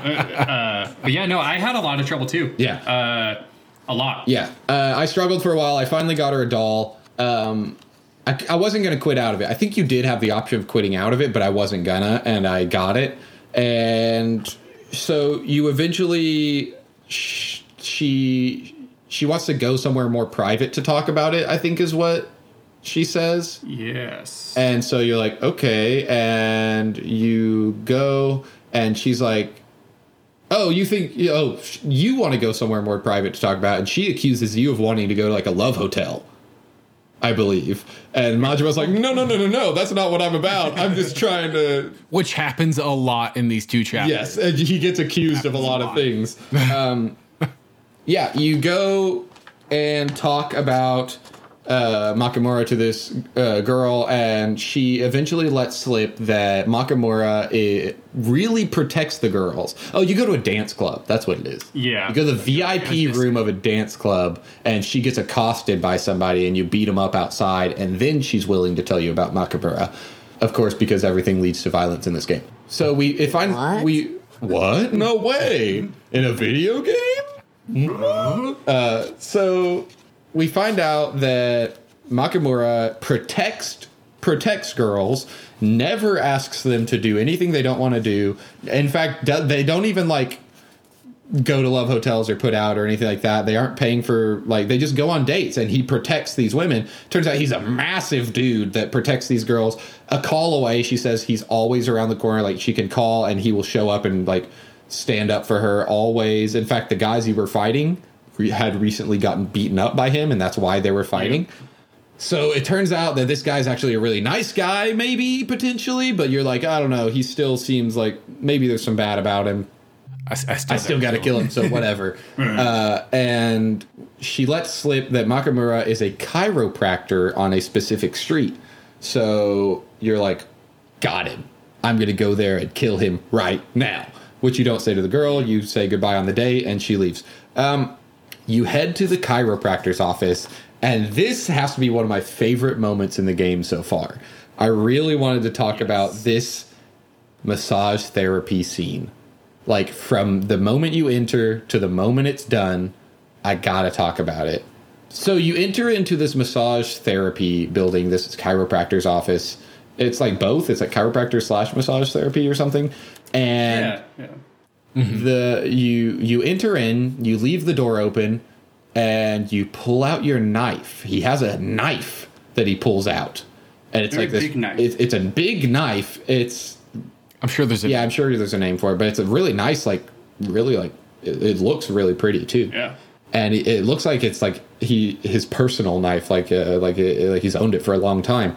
It looks like a ceremonial knife almost. Yeah. He pulls out this knife, and he just like yells out. And he's like, "Makamura, I'm here for you!" And he like rushes into this massage therapy place, totally empty. There's no one in there. He pulls back one of like the privacy curtains. It's an empty bed, and he's like, I'll have to wait till he comes back. And he just kind of like starts sneaking his way out. And as he's walking out, a young woman is standing in the doorway that he left open. He has his knife hand out, and she just goes, "Hello, is anyone there?" And Majima is just like, get serious. And like you can see like you can almost see the sweat on his brow with like how like tense and anxious he looks. But like he furrows his brow and he readies his knife to freaking kill this woman because she's a witness, I guess. And as he takes a step forward, we see that she's blind and does not know that he's there. Like she has the walking stick thing, like the seeing stick, and she's like, "Hello, is anyone there?" And he realizes she's blind, and he just kind of backs up, and she's like, "I must have left the door open or something." And she almost walks into him. He sidles up against the wall, mouth agape, just like, like his mouth is huge, open, just like in terror, as this little blind, like, cute young lady walks by. And he's like, and he like, stands back into the hallway, and she turns around and bumps into him and just immediately starts screaming, "Thief, thief, oh my God, help." And he grabs her and he's like, "I'm not a thief, I'm not a thief," shaking her. I'm topping out my levels because I'm yelling. And she's like, "Oh God, you're gonna like hurt me." And he has a knife in his hand at this moment, yelling at her, "I'm not a thief, I'm not a thief, I'm a..." Because then he does what he's been doing the entire last 2 chapters, which is make a lie to make it work. Yeah, make a lie to make it work, which he immediately does. And he says, "I'm a customer and I just walked in and you barreled into me. How rude of you." Turns the situation back around on her. And she's like, and just starts sobbing. And like, it's the saddest fucking thing to watch. Like, I was like so distraught watching this scene from the tension. I was really sad about that. Yeah, she's just like sobbing, crying, and she's like, "I was so scared," and like crying. And he's like, oh God, don't be scared, don't be scared." And like, he's like, "I'll just leave." And she's like, "Why were you here in the first place? You are a thief," and starts screaming again. And he's like, "I'm not a thief," and starts shaking her again. And it's all this yelling back and forth. And he's like, "Well, can you give me a massage right now then to prove that I'm a customer?" And she kind of calms down at that point, which I thought was a really weird thing for him to say, but I guess it works on her. And she kind of calms down and agrees to give him a massage, even though he was here looking for Makoto Makamura, which he never says his name. He just says, "I was looking for the owner of the place," which he saw a sign on the wall of this man they refer to as God Hands, because I guess he's the best massage person in the world. This game has the best nicknames. God Hands. So good. And so it kind of flashes forward, and you're getting a massage from this massage assistant, this woman, and you're completely like shirtless, the Yakuza tattoo on full display. You're like laying face down, and you have kind of like this intimate, tender moment with this girl where she's like asking you what you do for work, which I don't know what you guys said, but I said I was a cabaret waiter. Same. Yep. I actually said the first option, like a stage Securities trader. Yeah. Yeah. Arinda, do you remember what you said? I said waiter. Yeah, because I was like, oh, he works at a cabaret. That'll be the easiest lie. And she just goes off about like, oh, it must be hard on your back. You're so tense. Let me work on. And it's like this nice moment. And Majima falls asleep. And like the camera kind of like pans and his knife is sticking out of his bag off to the side or out of the pile of his clothes. And he's asleep while this woman's massaging him, completely oblivious to the fact that he was going to murder her not 20 minutes before. She finishes the massage up and he's like, oh, I fell asleep. He wakes up from it. And it's like this very tender moment that we haven't seen from Majima, like very earnest, honest, like he's questioning himself. Like he's like, you can tell he sits up on the side of the bed and he's like looking around like he doesn't really know what to do. And at that moment, the door opens and you hear the owner of the place calling for the assistant. And Majima immediately is like, oh no, like gets super serious all of a sudden. The guy walks in. He's massive, this massive massage therapy man. He looked like Professor Oak from like Pokemon, except on steroids. And kick-ass tattoos. Yeah. And we notice he also has tattoos all over his body because he's wearing a tank top. He walks in, and the assistant's like, oh, hey, you're here. I have a customer here that I was just, giving a massage to because you weren't here. And they look at each other, and it's like very much that ring, ring. Like they both look at each other. Makumura, this man, looks at Majima, looks down, sees the knife sticking out of the bag, looks at Majima covered in tattoos, looking like the most Yakuza motherfucker we've ever seen. And they're like staring at each other like daggers. All the while keeping this cool conversation, not letting the assistant know what's happening, as Makumura walks over and picks up some needles and acupuncture massive needles, and just picks them up, and the assistant's like, what was that sound? Was that acupuncture needles? And he's like, yeah, I figured I would give him the works since I wasn't here to deal with him before. And Majima's like, that's right. And he like goes to grab for the knife. The guy throws the needle in between his legs, lands like right before his crotch, and like stops Majima in his tracks. And the girl's like, what's going on? And he's like, I think I forgot something at the store. Could you go down and pick up my cigarettes from the store? And the assistant's very confused, and she's like, but it'll take longer if I do it. And he's like, oh, that's okay. I'll give this guy the works. And and she's like, okay, and starts to leave.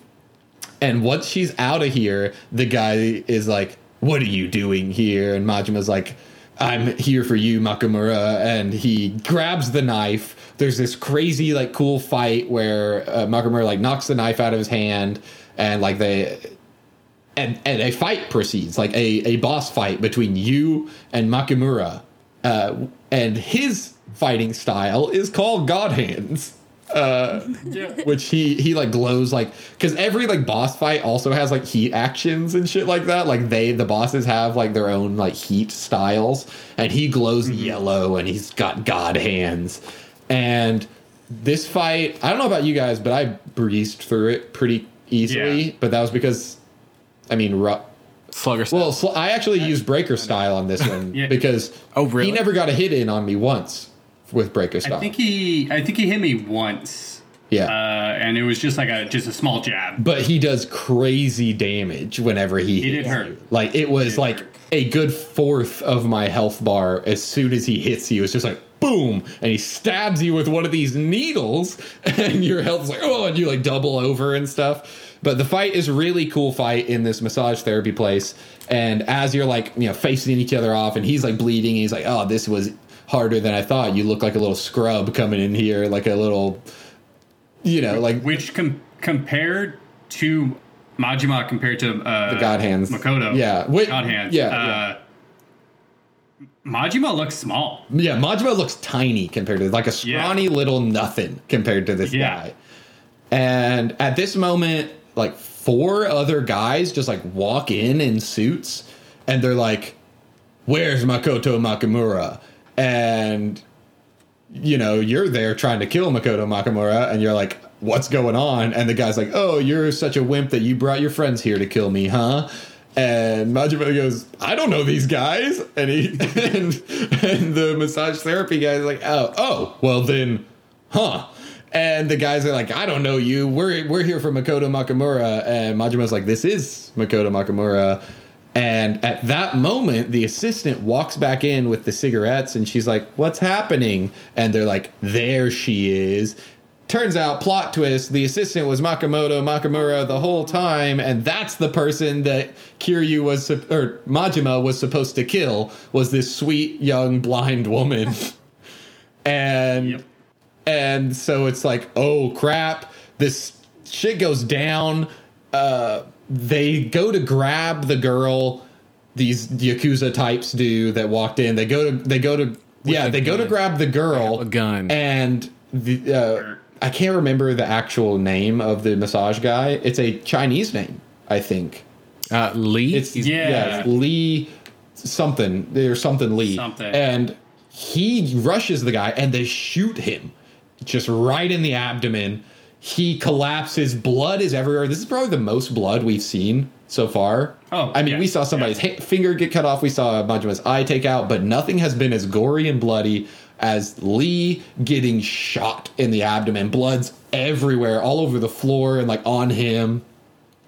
And they go to shoot Majima, and Lee throws the needle into the guy's hand, keeping him from shooting Majima, like protecting Majima, the guy who was here to kill the girl before, because I think he just sees that Majima is so conflicted about it. And they grab the girl, start taking her away. You fight these Yakuza guys, and you can defeat them. And Lee just kind of looks up at you. He's like on the ground, all bloody and stuff. And he just says, go save her, protect her from these men. And it's like, you're the only one that can do it. And it's like this emotional moment. Like the guy's like in tears, practically covered in blood and stuff. And Majima is just like shirtless, standing there with the knife that he had to kill the girl to begin with. And he just runs. He just goes after her. And it's like this crazy cool moment where you like chase after her. She's being dragged to this, van or whatever. And you just beat the living crap out of these guys. She's blind. She doesn't know what she's doing. She's all helpless or whatever. And you grab her and you're like, we have to get out of here right now. You have to follow me. And she's like, I recognize that voice. You were the guy in the massage parlor.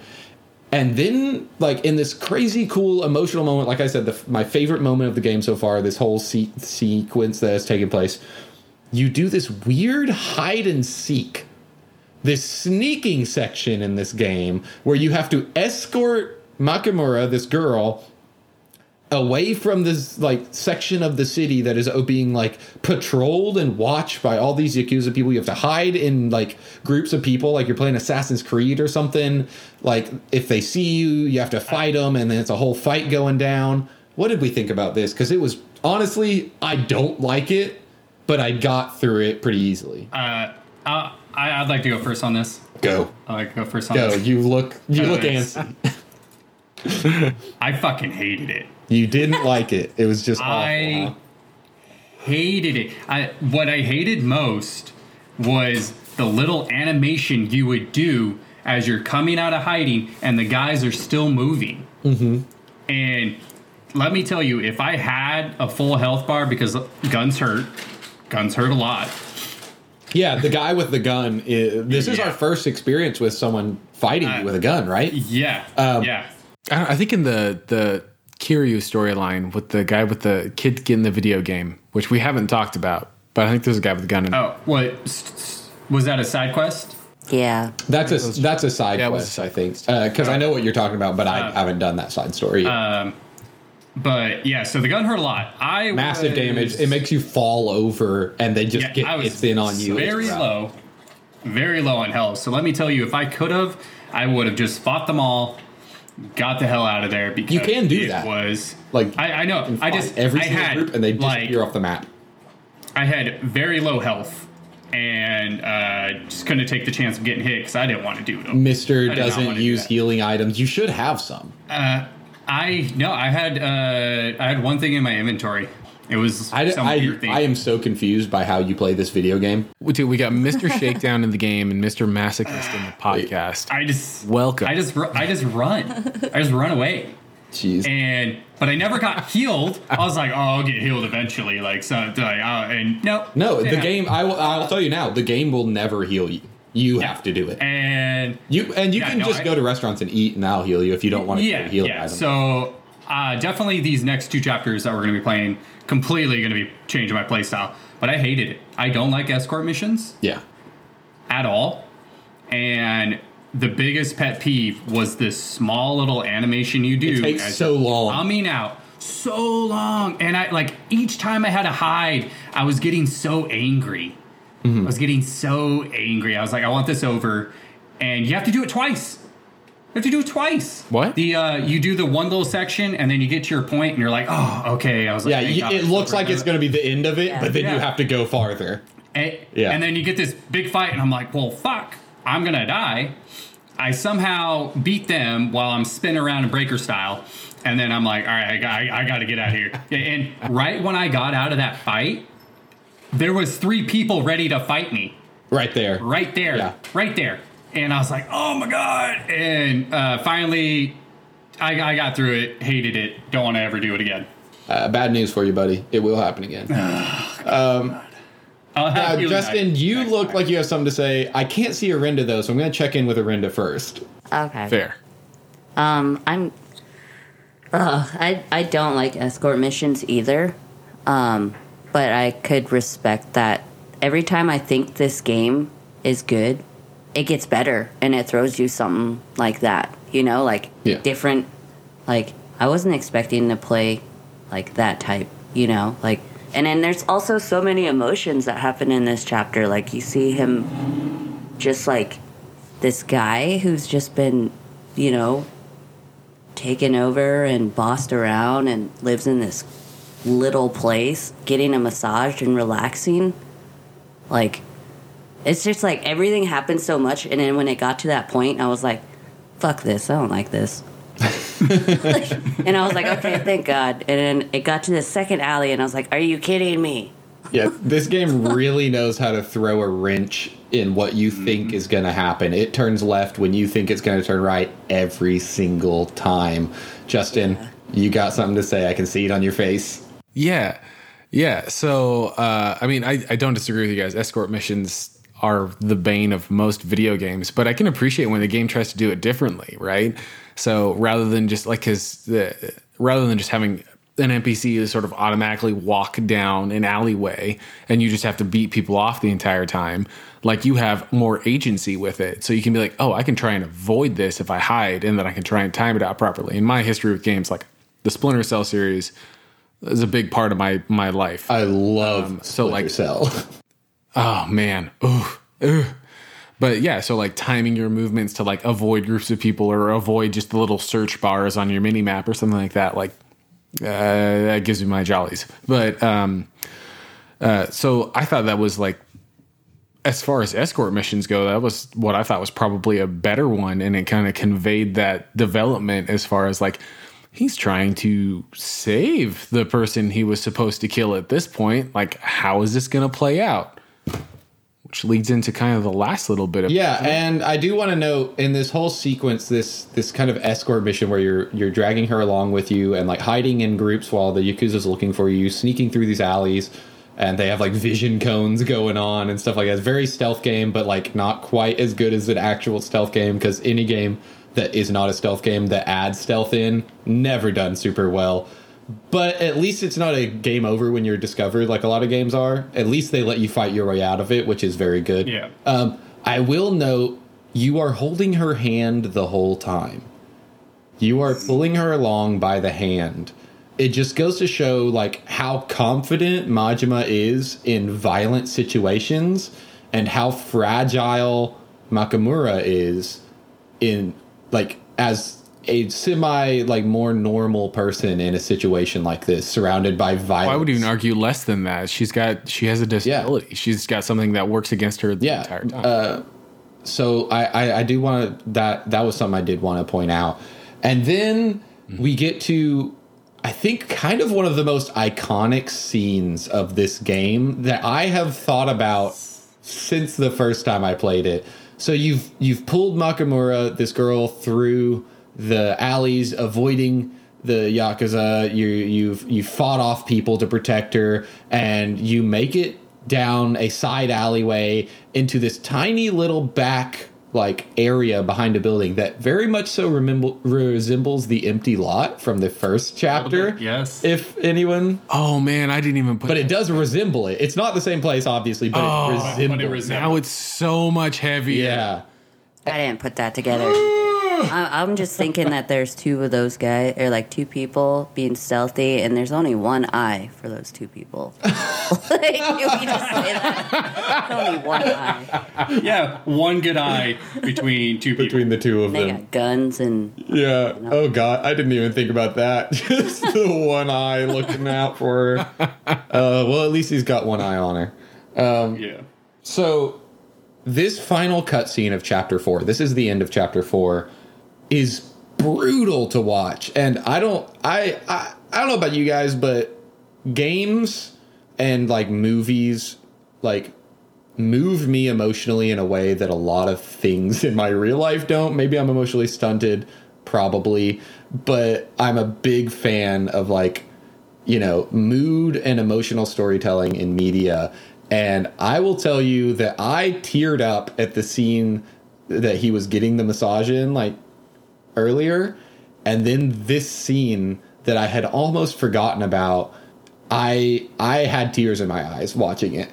Just because of how tense and anxiety and, like, emotional this moment is, as Majima pulls her into a back alley to hide, and he's, like, telling her, I think we're safe. I think we've gotten away from him.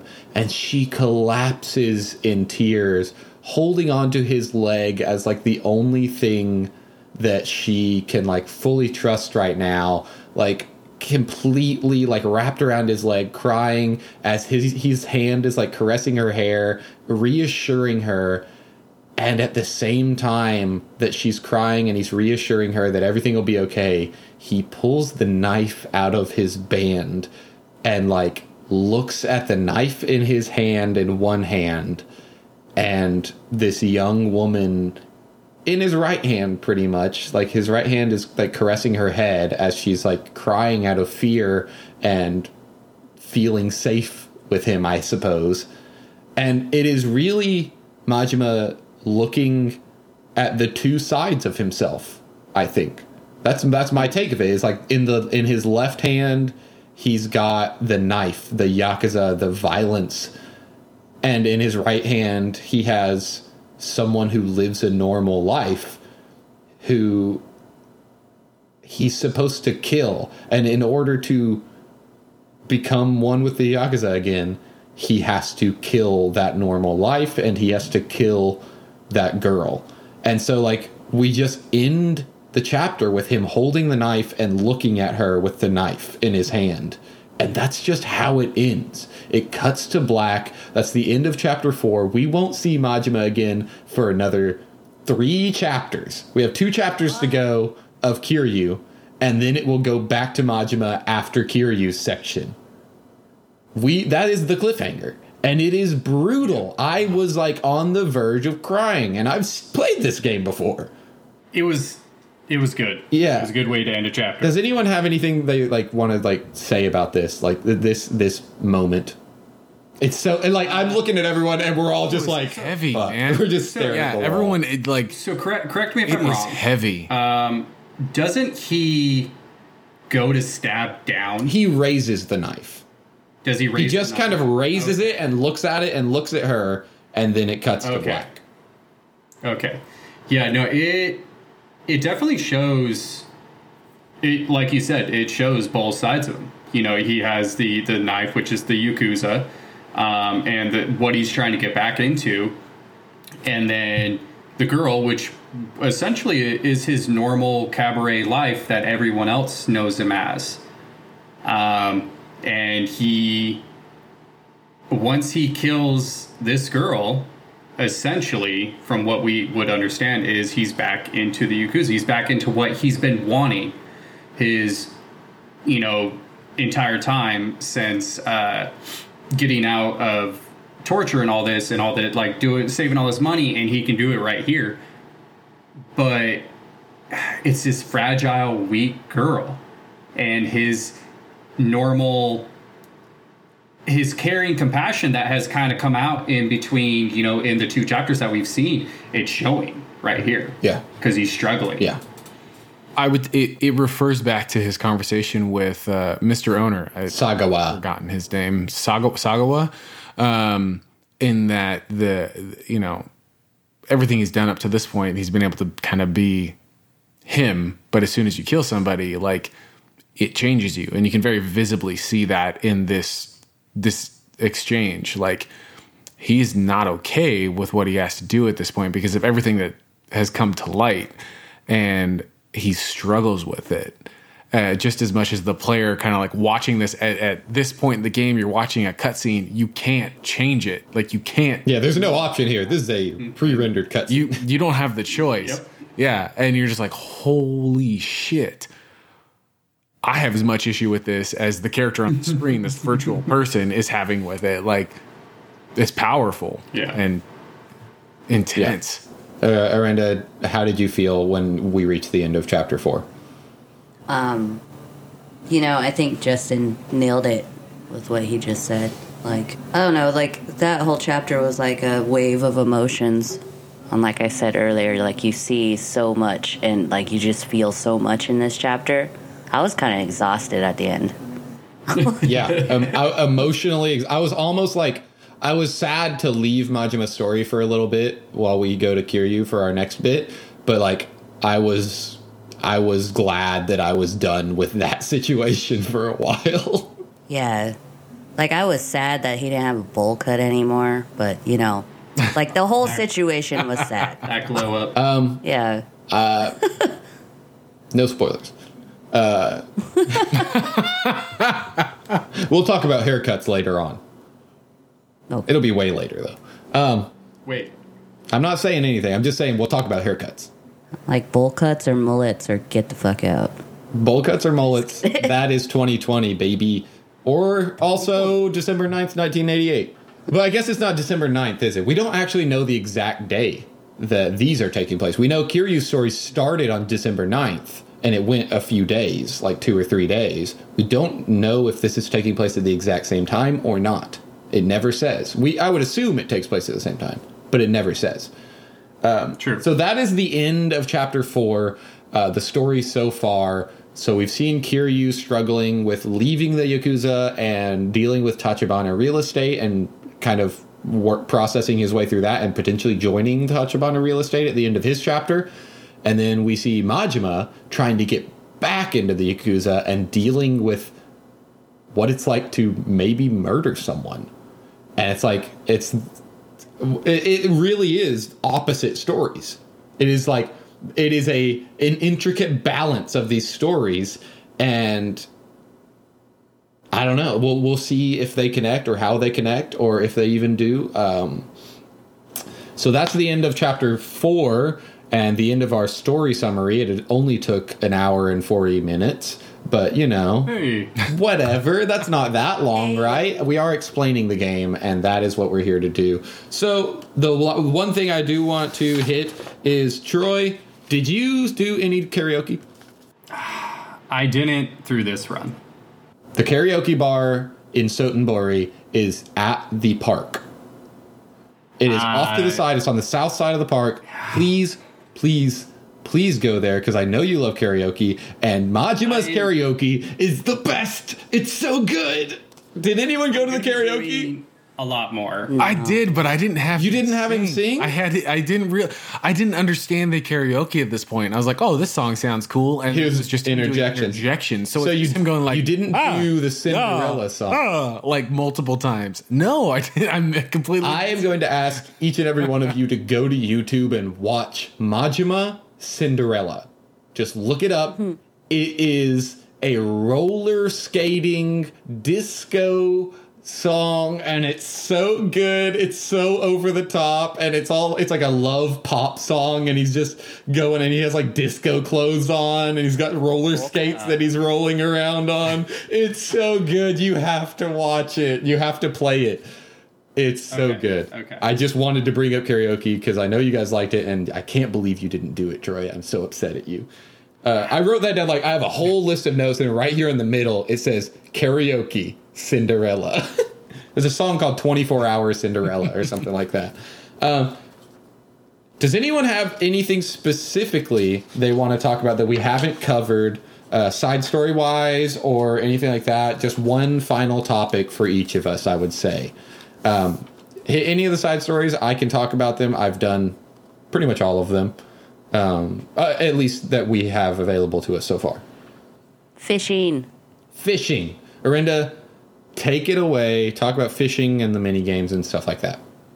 Okay, fishing, I wasn't a really big fan of it, but I've also been spoiled with Animal Crossing and Red Dead, but I can appreciate that there's so many mini games in this game alone that the fishing part of it, I'm like, oh, okay, well, you tried. That's cool. But I didn't even get a fish, and I spent a while on it. I don't know. So I'm not going to do that again. I'm not. Claw or die. I'll go ahead and say I played the fishing minigame once in my original playthrough of this game about 2.5 years ago, and I've never played it since. Yeah. Yo, guys, I got the biggest fucking snapping turtle from the fishing. What? Yeah, man. I love it. How? I'm totally fine. It's just there's so much shit going on between this guy and his underpants and these people who want to kill other people. I forgot to talk about Mr. Libido. Yeah, Mr. Libido. We'll get to that because I said the thing that I'll be talking about is all the pervy stuff, so that's what I'll cover. So, Arinda, is there any other mini games that you found in this one that are different, or did you play the same ones, or did you even play them this time? I stopped at, for the Sega shop for that girl. That was this chapter, right? Or was the chapter before? The little girl. It was this chapter. Wanted it. Okay, yeah, I stopped there, and then fishing. I didn't do anything else, really. Did you do all of the stuff for the little girl? Did you finish her thing, full friendship? I don't think so. I remember making friends with, the convenience store lady. I made friends with one of those ladies. I don't think I went in any of the convenience stores this time. I didn't. Don Quixote. Yeah, Don Quixote is great, and the pawn shop is great too. If you guys have those gold plates and stuff, go sell your stuff. Go to the pawn shop and sell it. That's a great way to get money to level up. Troy, did you have anything you wanted to talk about? The only thing that I really did, because this playthrough had a lot going on outside life, so I didn't get to spend as much time on what I wanted, surprisingly, even with all the downtime that I've had. But I did do I made sure to do at least one side mission, which was the pretend boyfriend side mission. Let me see if I can find the name, because actually this time I wrote down the names of every side mission. Okay. And this one's just called Be My Boyfriend. Yep.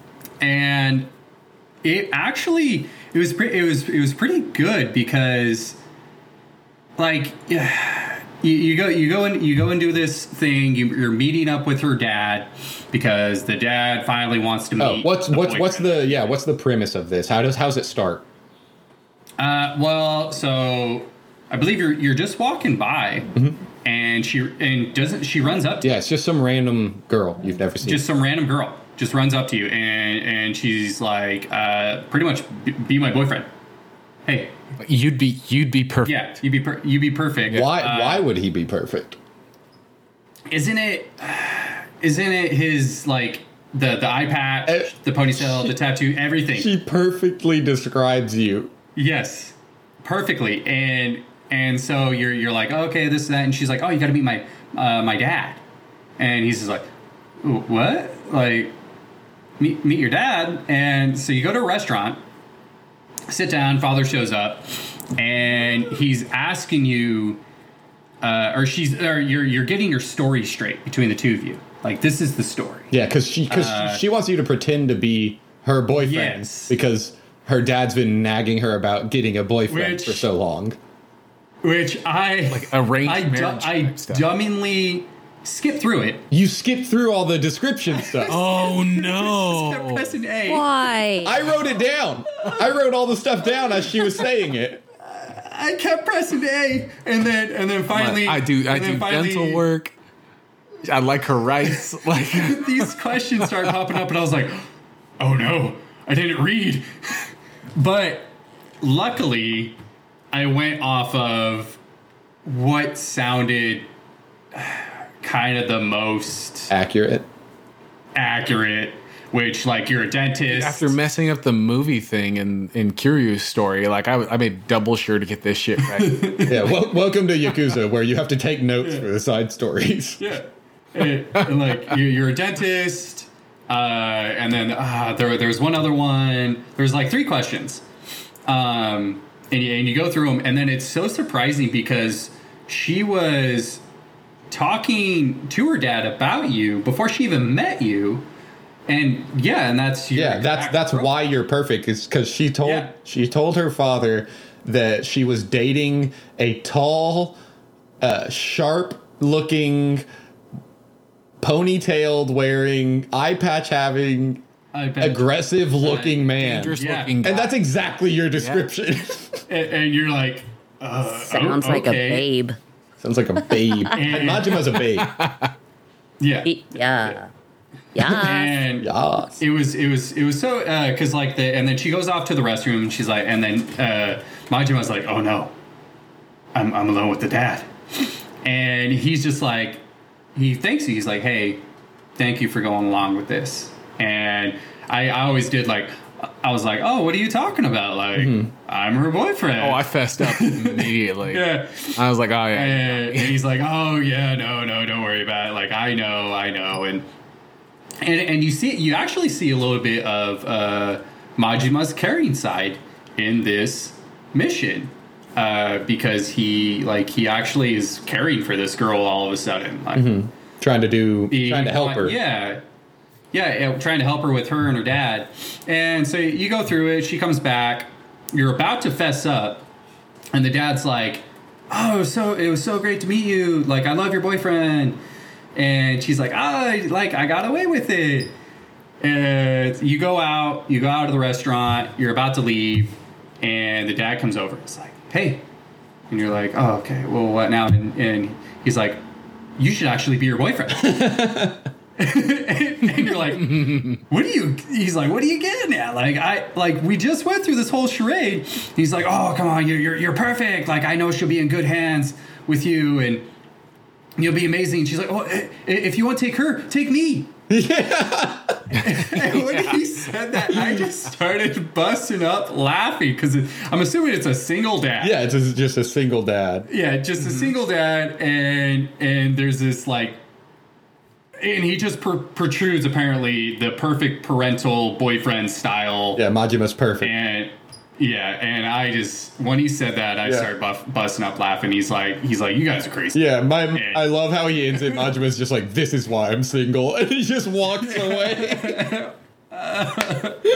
That was. I like that in Majima's world, the reason he's single is because everyone thinks he's perfect.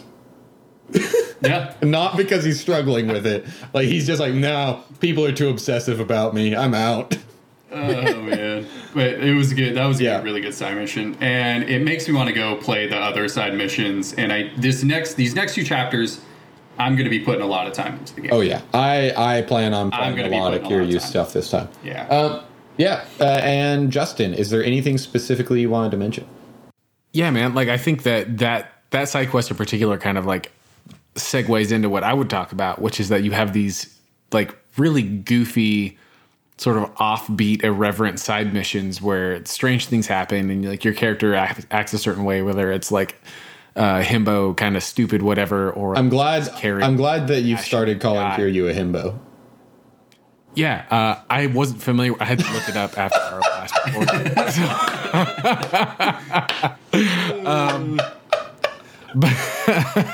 Go on. Welcome to Twitter, man. That's the terminology. Yeah, man. I'm gonna have to make one to follow our own podcast. And then you get into like the more narrative stuff that actually follows the storyline, which we touched on at the end of the last chapter. And then like for me, being like a cinematography buff of sorts, like there's a lot of care that's spent in how those cutscenes are sort of portrayed and like the way things look. So when we talked about his apartment and then the cutscene that followed that, where he's looking out of this very tall, like tiny window that basically fits his head and shoulders, and it solidifies that feeling of like he is in a box. He's in a very the shot was perfect to the life he's led, and it hits that, and then like I felt differently. I wasn't sure if all the people were actually watching him or if he was just that paranoid because of his history and his... That could be true as well. That could be true. Yeah. That's just how I took it. It's up for interpretation for me, I suppose. Maybe I just wasn't sure what I was watching. And then, again, you get like another moment when he's talking to Sagawa in that little that little shop, that little vendor. And you have this open frame where you can see this derelict park that they're in, and they're in this shop, but even within the shop, they're stuck between 2 poles. Like that's what's framing their conversation. So the smallest part of this screen is this conversation they're having, which is like, just sort of solidifies that fact that, yeah, he's slammed between a rock and a hard place, and he doesn't really have a way out as far as like, that's how he feels. So something that I got through some of the side stories, and they're fun and hilarious, but like what really hit home for me in these 2 chapters was like, oh, there's actually like a story being told here on top of just the dialogue and the translations and the goofy things you're doing. Like you wouldn't even have to hear anything, and you could probably still get the feeling of what this guy's going through over the last 3 hours or so. And I think that's a really good take. I didn't even think about like that framing of him in the box, because those shots, they really do line up perfectly, where it's like big wide open world and he's trapped in a tiny box all the time, which is so perfect for chapter 3 being called a gilded cage. I think about that a lot. I don't even remember what chapter 4's name was, but I remember a gilded cage, which is like that's such a perfect metaphor for his life at this point. Proof of resolve. What? Proof of Resolve was chapter 4. Proof of Resolve. Oh, that is a good name for chapter 4. I played through a lot of side stories on this point. There's one where you like infiltrate a cult and do some of the goofiest stuff I've ever seen. I took a lot of notes to get that one right. You join the Order of Munan Chohept Onast. But you say Onost in the cult for expressing your gratitude. You collect Shori Pippies. You say Shori Pippi as like a hello. Friends is how they refer to each other. They measure each other's virtue through something called kulipas. The leader of the cult's name was Munan Suzuki. Biggest piece of shit. Classic cult leader. Yeah. I mean, very much a classic cult leader. They say Munancho for hello and Hepton for farewell, I wrote down. And then they pay rinchos as tithes, which is 1 rincho is 100,000 yen. I wrote all that down so I could answer the questions correctly that the guy does a test for. I wish I did. I was sweating at that test. I was like, why am I sweating? Like, it was like the first time I ever used a forklift. I was like sweating. I was like, oh my God, they're going to kill me. Ends up being the cult is like brainwashing people, and the cult leader was going to like brainwash a girl and like.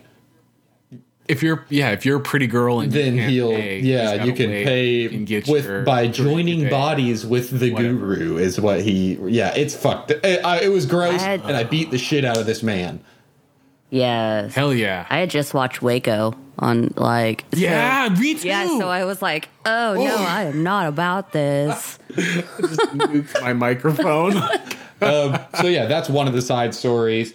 There's a lot. I'm just going to run through the names of these really quick to see if anyone recognizes any of them. So there's the side story for the doll girl, obviously the little girl that wants stuff out of the Sega machine. That story, if you actually...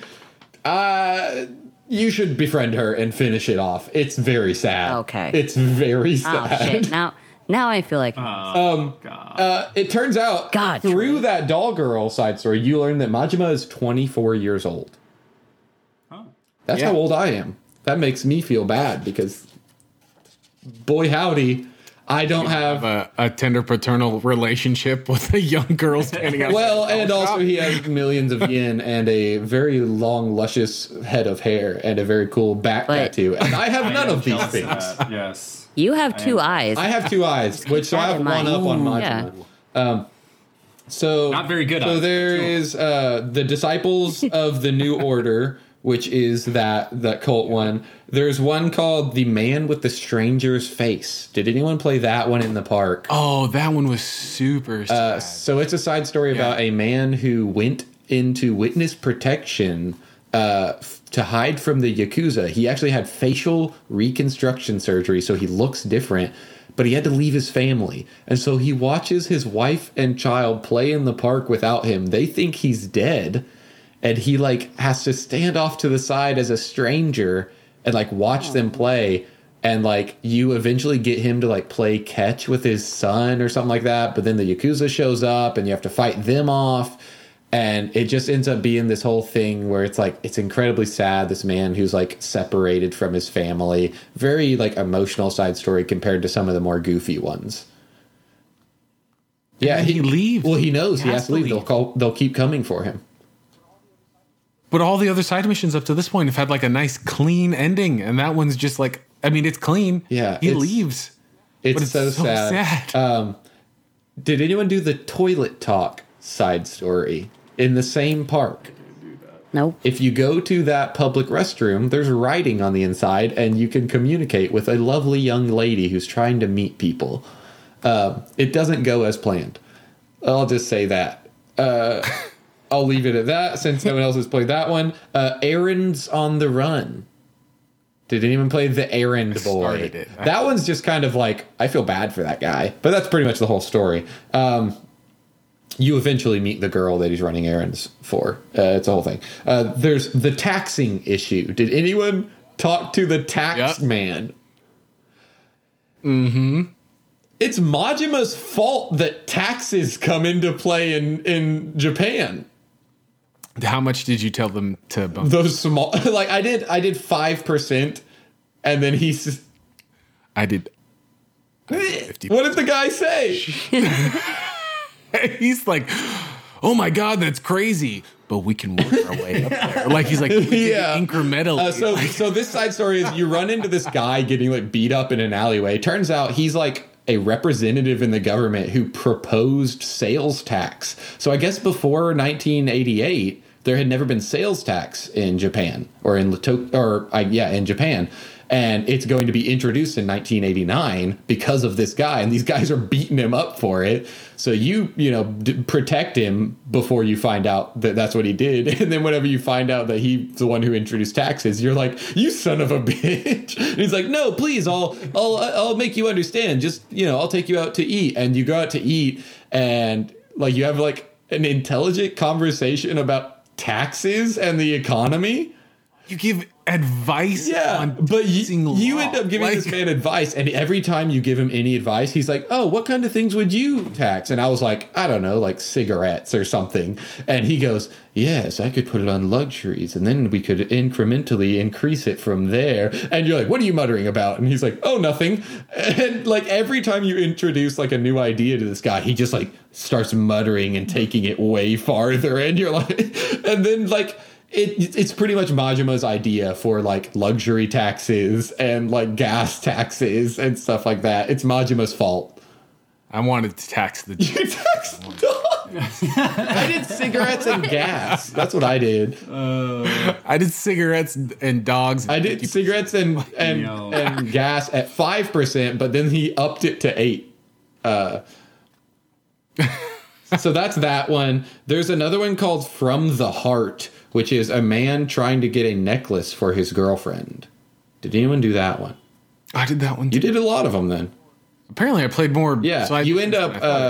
we can talk about that one later. It's not a super important one. There's another one called The Entertainer's Throne, which, Justin, I know you know about this one. It is a street performance man. Talk about this one, Justin. Super quick. All right. Yeah. Okay. Super quick. So it's pretty early in the third chapter. You are walking back across the bridge. I think for the first time. For you, actually. I walked across it without him being there. Really? I didn't encounter this man until chapter 4. Oh. Mm-hmm. Side stories are random, by the way. Oh, okay. That's good to know. Yeah. Yeah, so there's you're crossing across this bridge, and there is a statuesque silver man in this crazy pose, like it's almost like a pigeon pose for you yoga listeners out there, where the yoga listener, and then he's dabbing as well. The yoga listener. I'll get it'll happen eventually. Anyway, one leg is up on his knee, and then he looks like he's dabbing. It's a very complex pose. Time. It is. It looks super hard on one leg. And you encounter him and you go, oh my God, this is incredible. Because you go to touch him and he's like, no, don't touch this merchandise or whatever. The rules are of a classy stripper, as he says. You can look, but you can't touch. The wording, but it was, you can look, but you can't touch very much. And then so you leave and come back, and then you got to help him because he's actually drawn a crowd at this point. They're like, oh, look at this cool statue, And he gets your attention, I imagine almost like that cartoon out of the side of your mouth way. I got to go to the bathroom. Distract him. And you have to go through these progressively ridiculous steps to like get this crowd to look at you so he can run to the nearest pizza place. And by progressively more, it's literally you do something, the crowd looks at you for a second, he takes like 2 steps and they look back and he freezes again. In the exact same pose. And sometimes like the opposite way. And at one point he's all the way turned around and they're like, what? Did that statue just turn around? Yeah, they all think he's a legitimate statue, which also blows my mind. It's like 5 people standing on a bridge just staring at a statue. Oh my God. That's a nice statue. Yeah. That's a good one. But yeah, I ended up like, I yelled there was a UFO. I sang. Yep. A guy fights you because you sing badly. Like, yes. And that's the one that gets them like, oh my God, that show of you fighting that guy. Yeah, that's the one that actually lets him run off and use the bathroom. So that was a really fun one. There's another one where a guy has a bag phone. It's called Calling the Future. That one's interesting. You have to go to Don Quixote and buy him a battery for his bag phone. It's funny because it's talking about how new technology is always fragile and shitty, and you're just going through this super long process of trying to make a call off of this guy's bag phone, but things keep going wrong, and you have to keep doing things to like, get the call going. It's and then by the end of it, he actually becomes a save point. Because he has a phone. Oh wow! And so because telephone booths are the save points in this game, so you can like walk up to him. He always ends up stationed at one spot, and he just becomes a save point later on when you finish that mission, which is pretty good. And then the final one that I did was the Stadium Jumper Strut, which was the guy wearing the what kind of jacket is that? Yeah, I think they just call it a stadium jacket. It's in Japan they call them that, but yeah, it's your typical sort of Letterman's jacket. Yeah, yeah. And he, Arinda, you said you played this one and wanted to talk about this one, right? Oh yeah. The Yeah. Tell us about this side story. So, like, it's been a while since like a week that I don't know. You have to go get like stamina, right? Like, yeah, you have to go get a health drink for him because this man's just collapsed on the ground. and you come back and I took notes on it. I just can't find it. Yeah, you find this man just collapsed on the ground, and you're like, oh, I better give this guy some health because he looks like he's been beat up. So you go get him a health drink. You can bring it back. I always have health drinks on me, so I just gave him one. Turns out he is wearing like this sick jacket, this sick Letterman's jacket, which I don't know if you noticed, but the design on the back of that jacket is the same as your tattoo on your back. I thought it looked familiar. I was like, Yeah. Which kind of explains why people are assaulting him all the time, because people assault you all the time. and he doesn't know why, right? Like, he's like, I'm just trying to cross the bridge. Can you help me? Yeah. That's his dream. Yeah. I was like, come Dream on, is bro. to cross this bridge with his jacket. You know how many cool super toys are in that melodramatic. claw machine? Like, get out Yeah, there. he's and just- explore the world. He's just trying to cross this bridge, but every time he tries to, people are like, hey, you trying to look cool? And they just beat him up. I like how they name people, you know, like, so Mr. Libido and stuff. But this guy's Yeah. name, like, once he stands up after you give him a stamina drink, it's formerly fallen guy. Like, Formerly fallen. yeah, I can't talk right now, but I was like laughing at that part. I was like, Oh okay, my God. like he's up now, but we don't know his name. You end up having to escort him across the bridge. It becomes an escort mission, and you're just beating up wave after wave of guys that want to beat this guy up because he looks like a doofus. And he's just trying to like walk, like he's just walking straight through, like whatever. Yeah, he just walks casually across the bridge as you're like fighting off like 8 guys. Try to be cool. Yeah, and then when you get to the other side, he's like, "You did it! You helped me with this dream.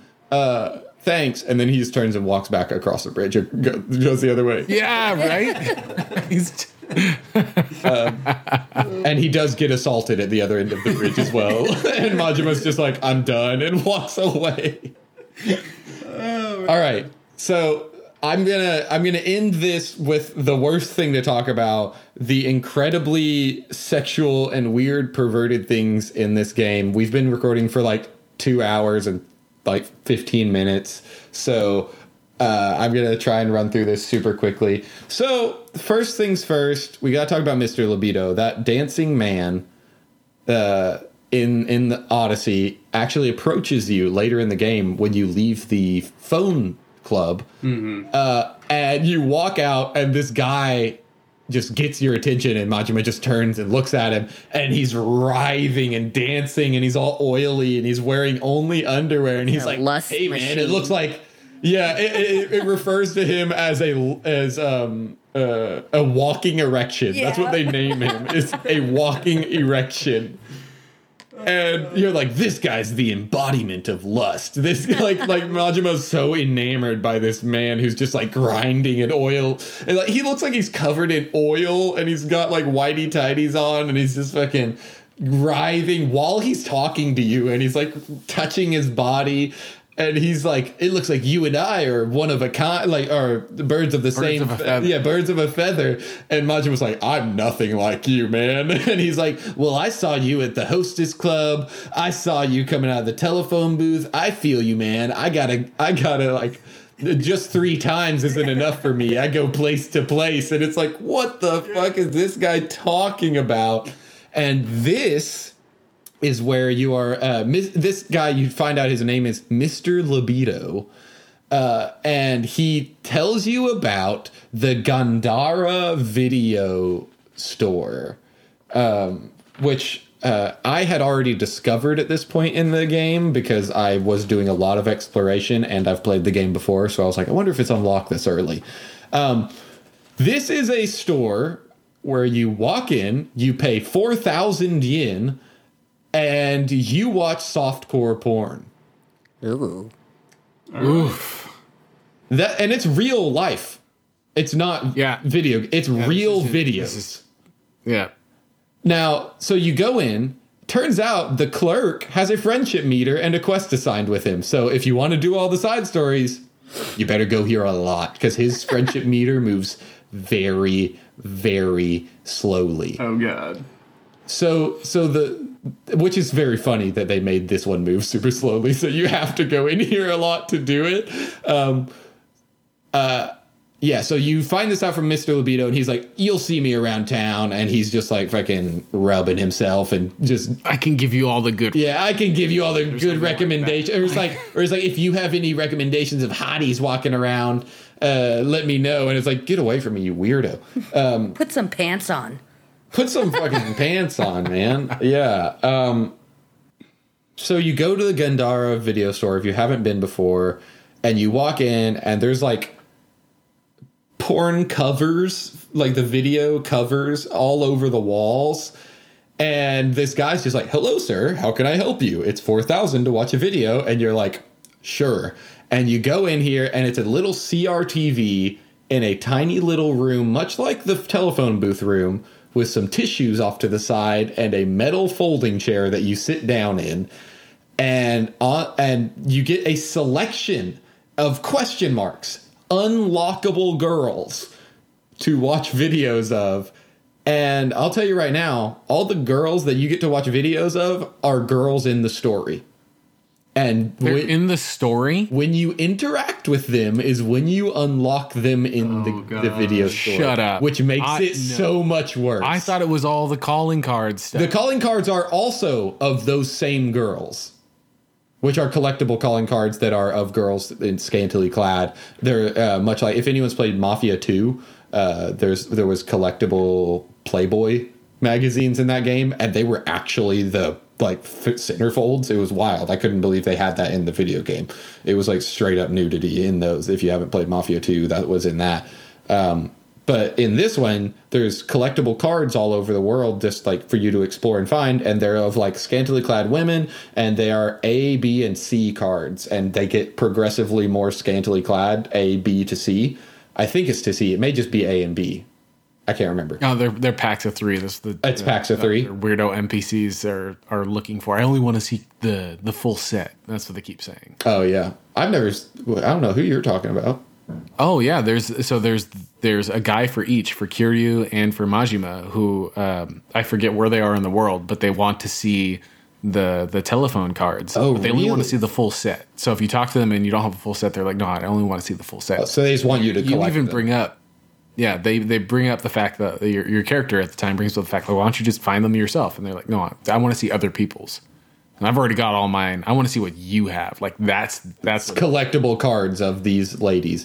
Well, but it turns out the videos in this store and these calling cards are women you interact with in the game.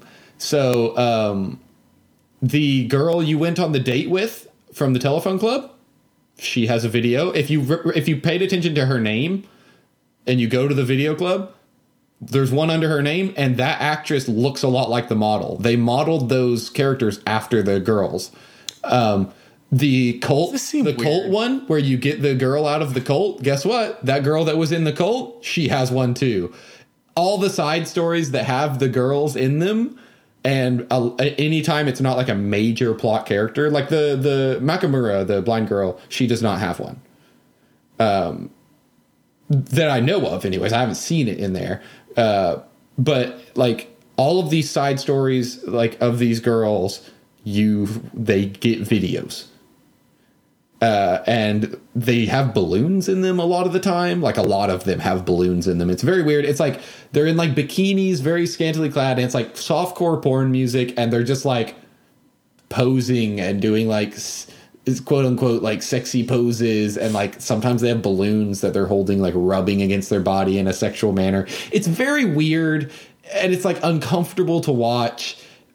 And if you watch it, your heat meter fills up. Ew. All the way to the third level. You walk in, you watch a video, it zooms in on the tissues after the video, and you hear and you hear like Majima go and your heat meter goes whoop, like fills all the way up. And then, like, you know, you can leave and the clerk's like, hey, how was the video? And you're like, fine, I guess. Like, Majima even has that attitude about it. He's like, it was fine. Like, why would they talk to you, though? Like, why would the clerks... Because he has a friendship meter. And you end up... Customer is king. Oh. The customer is king. But, like, so the friendship side story with the Gandara clerk is that he's seen so much porn that he can no longer get it up from anything. Sad. Like, he's so desensitized. Like, he says this to you after you've been there a bunch of times. He's like, you watch a lot of videos here. Let me know if you find anything else, like, out there, like other videos or sexy stuff, because I've watched all of this so much every day for my job, and I'm afraid that whenever I meet a real woman, I won't be able to get it up. And it's like, what? This side story is bonkers. It's ridiculous. That is good. That is good. So, the more side stories you do, and also the girl you went on the date with, like for the father, she has a video as well. Like, literally, like, every single girl you come across in the game has a weird softcore porn video in that thing. And when you interact with them and finish their side quests or whatever, you unlock the video for it. So is that just like to sort of satiate the waifu-centric fan base that follows pretty much any sort of video game? You know what's weird? This is not in any of the other Yakuza games that I know of. It is only in Yakuza 0. Out of the 3 Yakuza games I've played, Yakuza 0, Yakuza 1, and Yakuza 2, it is not in the other 2. Sounds like we started with the best one. Hey. Yeah. So, Arinda, have you gone to this shop, Arinda? Because Troy, you haven't, right? You said you haven't? No. Okay, so have you gone to this place, Arinda? No, I haven't. Like, I recommend you go there, both of you, just to experience it. Because it is something else. You've intrigued me. I'm sure I have. But yeah, and then there's the collectible cards that match the girls as well. I found some of those, like, and I was like, yeah, I found a lot of them because I'm obsessed with collectibles in games. Like, if there's like world collectibles running around, like in Skyrim, I collected all the Nirnroot. Like, oh wow, yeah, it's a lot. Like weird little collectibles like that, I get like a weird itch in my brain every time I find them. I'm like, oh yeah, I found one. And this one is all like telephone cards, and it's like baseball cards of ladies. It's weird. So yeah, that is what I wanted to talk about. There's more weird pervy stuff that we haven't gotten to in this game yet, like the telephone club that we did for a mission. That becomes a side quest, like that's a side activity we can do later on, and it's almost as weird as the video booth, but not quite. There is a weird CG, like scantily clad sexy woman in the background of the whole mini game. It's very strange. Anyways, that's all I have for this, ending on such a high note. Perfect.